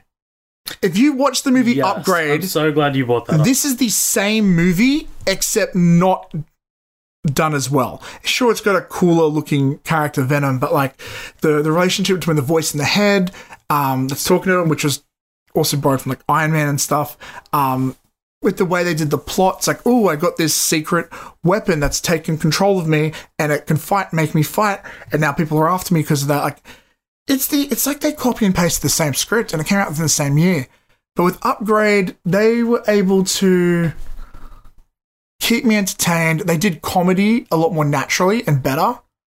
Like, the comedy really does feel forced in this film. There's like an ongoing gag with like the neighbor with the guitar, and like that just feels like they're really trying to be Edgar Wright. That being said, for a movie produced by Avi Arad, who's been behind all the Spider-Man films, and he's just, this movie feels like a cash grab, and it is a cash grab, and that's a producer who really loves his cash grabs. But for a cash grab, it wasn't bad. It wasn't the worst. Like, this film could have been so much more shit. The fact that it was just okay is what I wanted and what I was hoping to get, and I got it. So, I guess thank you for not making a shit film, but it is a forgettable, average film. What else is there to say, man? Probably not much. For me, it's like a 6 out of 10. Because if 5 is like the average, like you've just hit the average. But that you're hitting that 6 mostly because of fan service, I think. And the other thing, sorry, the relationship between Eddie Brock and his girlfriend is like, I've never seen less chemistry in my life. It was non-existent. And before I saw it, I remember I saw a review by IGN, and they were like, "Oh, she does more than the typical damsel in distress." I'm like, "Oh, really? Okay." I'm actually to see that because like I didn't get that impression from the trailers. She did nothing. All she did is she pressed the button and that was it. Like, yep, yeah. Like I guess it's cool they didn't kiss at the end. I don't know. That's it. Oh, and I like the character design of Venom, but they just lifted that from the comics. Yeah, yeah. This just you hit the nail on the head, man. Like, this movie just kind of happened. Like, it just came and went. It wasn't overly terrible, it wasn't overly great. It just kind of happened, and it wasn't boring. You're right, it wasn't boring. Thank God. Yeah, but it was just so, when I watched it, man, like, I was just kind of like really stone-faced. Like, I was just like, this isn't, I wasn't entertained. I wasn't like, I wasn't loving it, I wasn't hating it. It was just so bland. And I think that it being bland is a massive testament to like the fact that this is a movie out of time. Like Captain America, it's like he's like out of time. Like he belongs in the 40s, whereas this belongs in the early 2000s. Can I ask you a question? Yeah, sure. On that note, Yeah. and we can get back to this, but like that's a thing a lot of people are saying, and I do agree with it. But I'm just thinking, why do you think it feels out of time? I think mostly because of the story and the way it's told. It's so. Is it because we've seen so many origin stories? And It's not really an origin story. It's not really the origin story. Like Doctor Strange is an origin story, but it didn't feel this like this. yeah, It's just all of the parts that you mentioned make me feel like it's a 2003 movie. Like Riz Ahmed as the really fucking rich young asshole who just, why is he the way that he is? he's like very two-dimensional. yeah, the two-dimensional. It's very mustache twirling, Yeah, which we don't see actually a lot. Like, superhero movies are getting better with that. We're seeing less of that. But the girlfriend too, like that's another massive element. That's like again from the 2004, like 2003, that kind of fucking era. Like a shitty Mary Jane. Yeah, like you don't have anything to do, so we're just not going to do anything with you. The way, the structure of the story as well is very like A, B, C. Like it's like A. It's like they took the typical template and they're like, boys, we do not get off this track. Yeah. We stay the fuck on this track. Yeah. So in that way, that's why for me it feels like very 2003. It doesn't do anything new or push the character to like any edge at all. Like it's just kind of like there it happens. I have some like really weird questions. Like why does Riot go? Like why do we see so much of Riot traveling the world from Malaysia to like San Francisco? I'm glad you brought it up. So that actually is probably the most 2003 Yes. of it. Like when you look at things like the original Sam Raimi Spider-Man movies, right? Like Green Goblin, you see his origin story happening at the same time. I think as time's gone on, we're like, what's happening now when we get superhero films? Like, no, the bad guy's a super bad guy straight away. And if it's an origin story, then you can let the good guy become the superhero. With this, it's like we're getting two origin stories at once. It's like, oh, so that means we're getting no really cool shit. And so it's constantly building. And I get why they did it back in the day, because it's about building stakes and stuff. But we've become immune to that now. Yeah. And it's doing...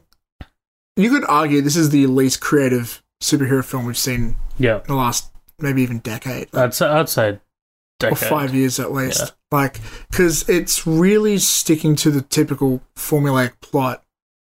Like, what makes this movie different from something like, I don't know, the first Fantastic Four film? Yeah, nothing. But like, because it's the same structure. Yeah, like Victor Von Doom was getting powers. Like I think he's more fun to watch, to be honest. But like, I don't know. Nothing about this movie like moved the needle for me. It was just so bland. Like its biggest achievement is that it's not shit. Yeah, which is not a good thing. I think like you said, the best parts of the movie are Venom interacting with Tom Hardy in his head as well. Like the way sort of Tom Hardy needs to sort of react to shit is cool. My favorite sort of part of the movie, I'm forgetting this movie by the way. Like there's so much of this movie that's forgettable. But my favorite part of the movie, I'll just quickly mention. The car chase. I really like Venom interfering with the car chase and like kind of like using his little fucking sludge tentacles. Like and how shit. he flies off the bike and pulls him back down. Yeah, but we knew that was going to happen. All in the the trailer. good parts happen in the trailer. There's nothing in here that's not in the trailer. There's one thing that I really want to mention as well. It's really strange and really, really rushed. You only find out what Riot wants in the last 15 minutes or so. Like kind of like right before he dies, sort of thing. It's like I'm going back to the asteroid to bring more symbiotes. Oh no, they do mention it. I think not much earlier, but a few scenes when they're in the forest or something. But that's like right before. That's what I'm saying. Like, Venom mentions it to Brock, but like that's not much better. Like that's like right there. That's third act. That's like maybe the scene. That's it's the third act. Yeah, you're right. Like you shouldn't be finding out that. Yeah, I'd say it's start third act that happens, which is a bit late. Right. To find out a motivation. I guess it's still not a reason, but still, that's not enough to justify it. Another big criticism that I have for it. I understand why they did this, but like, so they want to put this filmmakers want to put Eddie Brock in a place of like at a low point for him to like build him back up to become a hero. So all this bad shit happens to him early on, and there's like a time jump and stuff. But like those moments happen way too quick. Like his breakup with his girlfriend and everything, and like the stuff with the job. It's like, I get it. You want to move through this to get to the good stuff, but I don't know. You could have set up the character a little bit better that way. I think this falls. I had a very long and hard think about where, like, what to kind of score this. Yeah. More than ones and tens. The most difficult score I have a hard time giving with is fives, because I don't really like sitting on the fence. Yeah, that's true. So the more I've thought about this, man, like there's nothing that just kind of shouts to me, and that's a bad thing. So it's gonna have to go to the 4. Like Oh, okay. Yeah, I can't with this movie. I'll never see it again. Probably not for another 10 years or so. And It's because it's such a forgettable popcorn film. I can imagine it playing on my laptop in the background while I'm doing something else. Yeah, but is that a compliment? Is it an enjoyable popcorn film? Like, did you? I think it's enjoyable. I think it is fun. One of the best parts of the movie but it's is fun. like online, like mask copy. Yeah. Like that, I fucking love that. Like that, you don't see them working together like that very much. Like they. I don't know why they released that scene like the week of release, because none of that footage was in the trailer. That could have been a big surprise for us. Yeah. But yeah, man. You make me think. I just want to bring this up because we spoke about this a few podcasts ago, and you were like, you actually mentioned this a few times. Like the way you like to rate a film, you think of like everything starts as a 10, and then you chip away at it, get down. Yeah. I've sort of figured out. But that doesn't necessarily mean like there's 6 things that need. Yeah. You're not. Yeah. I've noticed. I haven't been doing this on purpose, but I figured out the way I've been doing it is a different process. Every film that is just you do the bare exact minimum starts as a 5. Okay. So you start in the middle, and then whether you do good things, you build up. You do bad, you weigh down. That's fair enough. Yeah. It's starting to make me think now. Like, so my review, I said 6, but like that 1 is because of fanboy stuff. Because I grew up loving Venom as a character. Yeah. I was really excited to see him on screen. If I had no connection to him, this would be the best example of a 5. Yeah. For me, because it makes no effort. It's actually feels kind of lazy. Yeah. With how little they tried to innovate or try something new. The best thing it does is try to fit the comic material into this template of a film. Anyone who tells you that this film has been in development for over a year is a liar. Like this feels rushed at points, man. Like I don't know. I don't know. That's hard to say. It does. Like we do know, like they were working on this to be a spin-off of Spider-Man 3 from Sam Raimi. They wanted to do a Venom spin-off. And that didn't happen. They were going to do a Venom spin-off based off The Amazing Spider-Man 2. And that didn't happen. And now we're getting one from the new Venomverse, which is going to have... They've actually started production. They're moving into... I think they're in pre-production now for the Morbius Living Vampire film, which is a character that no one ever gave a shit about. Not rated R. Not rated R. Who gives a shit? Yeah. This film was never going to be R, even if they think it was. A lot of people want it to be R. To be honest, I don't really give a shit. I don't see how seeing someone's head being ripped off would have made this movie better. If anything, it probably would have felt out of place. This doesn't feel like an R-rated film. Yeah, you're right. Yeah. It's kind of like in The Predator. Again, talking about that because it's a recent film, but like you could take all the swearing out of that film, and the film you could have made The Predator PG-13 very easily. I think it'd be hard to make Venom R, unless we're missing a lot of stuff. I think a lot of the jokes in Predator were really adult, though. Like Good point. Yeah, good point. I agree. Yeah. Actually, that being said, and the jokes in this film are fucking terrible. Yeah, and they try to stay out of place. Like, I get the physical comedy of it, but we're repeating ourselves. Look, before we wrap up, I think I just want to bring up something. So with Venom, this is a kind of a unique scenario that we're not seeing a lot. Actually, we're seeing things like it, but I think it's a great example of the kind of state we are these days when it comes to film. Because if you could bring up Rotten Tomatoes, there's a huge difference between the critic score and the fan score. It's 29 and 7.1. So 7.1 on IMDb, 29 on... Yeah, so that's kind of crazy. But on Rotten Tomatoes, we got... let's pull it up here. What is it? 30% rotten for critics, 89% good by audience.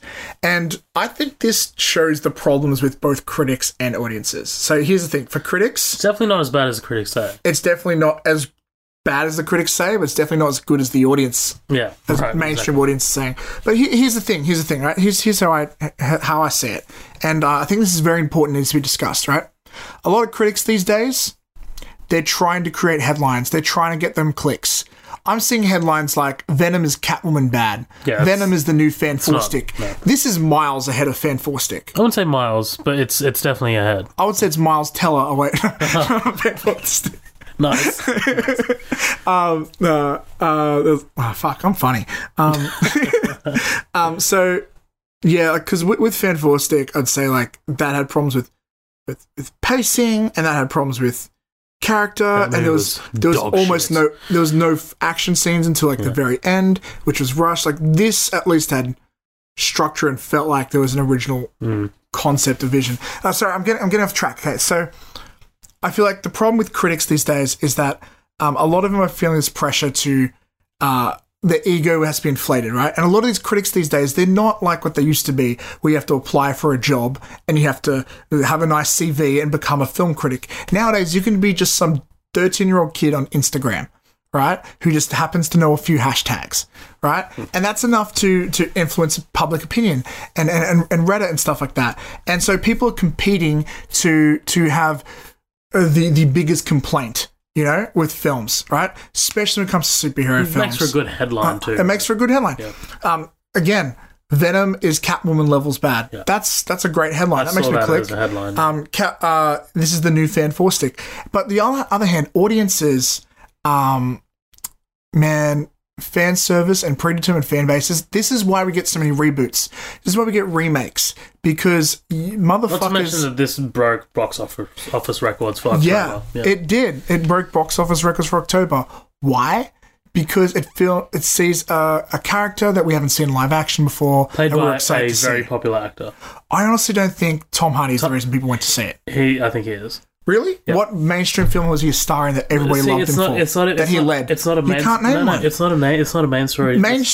It's the fact that mainstream audiences don't know him, but they do. It's the fact that he's always likable in all of his movies. Yeah, he's never led a film before, and I don't know if he will after this. But I mean, like, stood out other than Mad Max. Stood out in Mad Max. Stood out in Inception. Stood out in Dunkirk. Even he's stood out in Dark Knight Rises. He's got his own show. A lot of people didn't realize he didn't talk in most of these films. Yeah, he's got his own show. He's got Taboo. Did. Like, he's got he's in Lawless. He's got honestly though, I think it's the franchise, the fact it's connected to Spider-Man and the Marvel logo. And here's the thing: these fans, no matter how shit this film would be, fans would have loved it. Look at Batman v Superman. We both know it's a dog shit film. Yeah. DC films will fight tooth and nail to defend that film. Actually, I think a lot of people don't like that. Like mainstream audiences don't like. Oh yeah, but hardcore DC comic fanboys, and there are a lot of comic fanboys out there. A lot of them will defend that film to death. I'm talking to one right now. Let's wrap it. Let's talk about that. So I just want to say, like, looking at this is, I've never seen a film like this. 30% from critics, 89% from audiences, and these motherfuckers are both wrong. I just want to see in your opinion. But fuck them. My opinion's right because I'm saying it. No, but honestly, I want to see a world or a land where people are more honest and people. Yeah. And here's the thing. I think the reason we're seeing this is people are influencing each other. And I just wish for a world that claims that we should be more woke and we should have more of a free mind and free thought, bitches ain't doing this shit. It feels like a product, and it feels like it's being received like a product too. Like, I don't know. Oh yeah, I feel like watching this movie feels like I'm buying a cheeseburger from Macca's. That's makes me feel terrible afterwards. Let's wrap this up. Talk to us about the post. The post. Oh fuck yeah, I forgot. Yeah, we gotta talk about this post-credit scene, bro. Yeah. Well, we don't really need to talk about the second one. It's just like an extended sequence of Into the Spider-Verse. It's actually fucking incredible. It was the animation alone. Yeah, I'm stoked for Into the Spider-Verse. I'll see it. Yeah, for sure. I'll set opening day. Yeah. So the end credit sequence. Eddie Brock goes to jail. Cletus Cassidy. He goes to meet somebody, and he meets someone called Cletus Cassidy. He does like an interview. He's like this locked up crazy killer, and he name drops Carnage because it's revealed that like pretty much in the sequel we're going to get this pretty much Spider-Man's one of the most iconic villains. Carnage is finally going to see it. Played by Woody Harrelson in a wig. There were rumors about this over a year ago. Everyone kind of knew it, even though they never said it. I got to say, first of all, this is not my Carnage. The guy I know is a bit crazier and he looks different. But I got to say, I was really worried about Woody Harrelson playing this character because I feel like in every film I see Woody Harrelson is Woody Harrelson. But I saw a little glimmer of like a psychopath trying to keep it cool. And I saw a little glimmer of Woody Harrelson trying to disappear into a role, which is very hard when you that I stand out. And I'm kind of like, damn, I might be on board for this. Yeah, I was always on board for Woody Harrelson, man, because like that guy is that grandfather, that old man. he never does bad. Like I've never seen a movie where I'm like, I didn't like Woody Harrelson in that. I do agree, and he plays unhinged really well. Like he fucking War for the Planet of the Apes. Yeah. Whatever the third one was. Yeah, that's War. Yeah. Sorry, because Dawn is the second one. Yeah. I think I mismentioned earlier. I said, Jason Clarke is in Dawn and not War. Fuck, okay. Okay, but anyway, War for the Planet of the Apes, he plays a great fucking villain, man. True Detective. No, he does. True Detective Season 1, he's very, like, he starts off very plain, but he gets unhinged more and more as it goes. He can do psychotic really well. He's a great actor. Natural born killers, dude. Like, he's good. No, he's a great actor. It's just like, I look at that character on paper, like the comics, and he doesn't look like him, and he doesn't seem to act like him. You're coming at it again from the other way. I am, but again, like, I guess that's my expectation. But, you know, I want to see it. And let's face it, once he's CGI and there's a costume over it, none of that matters. Exactly. And my favorite comic book series of all time is a story arc from Spider-Man called Maximum Carnage. I heard good things about that. I have this huge, thick book. It's amazing. Basically, Carnage, he gets a girlfriend and he meets a bunch of like crazy supervillains, and he's like, hey, let's just go on a killing spree. Ooh. And they just go through the streets killing innocent civilians, and they just make their way through America, killing everyone they can see. And the superheroes have no idea how to stop. The Fantastic Four can't do shit. Spider-Man can't do shit. And so Spider-Man and Venom team up to do it. That's cool. Yeah, and I know, like, that's what makes that character so cool, because while the Joker is like chaotic and stuff, and he's like, but he plans all this stuff, Carnage is just like, he's after the ultimate freedom, which is literally do what you want. Actually, man, I just want to show this. Someone posted this in my news feed. Shout out to my mate Rick. It's a long time ago. I'm just going to fanboy here a little bit. So why are people so excited to see this character on screen? Marvel and DC once did a crossover series where the characters met and stuff, and there's a scene between Carnage and the Joker, and pretty much I won't read it out actually, but like what the scene is, Joker's like describing like, let's go kill him by doing this, we're going to hit him with like laughing gas and slowly kill him over time and torture. And Carnage is like, but how? Oh, okay, so DC and Marvel. It's like they've done some team up. Carnage is like, why would you do that? That's wasting precious time, could kill people.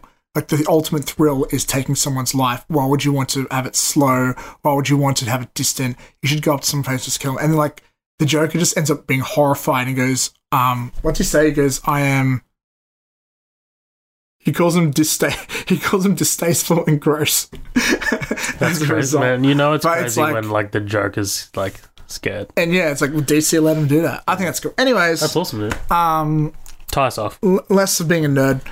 Let's wrap this up. Thank you for this very long, probably our longest upcoming attractions episode. This is massive. I am No, to be honest, it's only because we skipped last week. Yeah, and to make this podcast shorter, we actually saw other films that we haven't mentioned. So on our next episode, we will be seeing Bad Times at the El Royale, directed by Drew Goddard.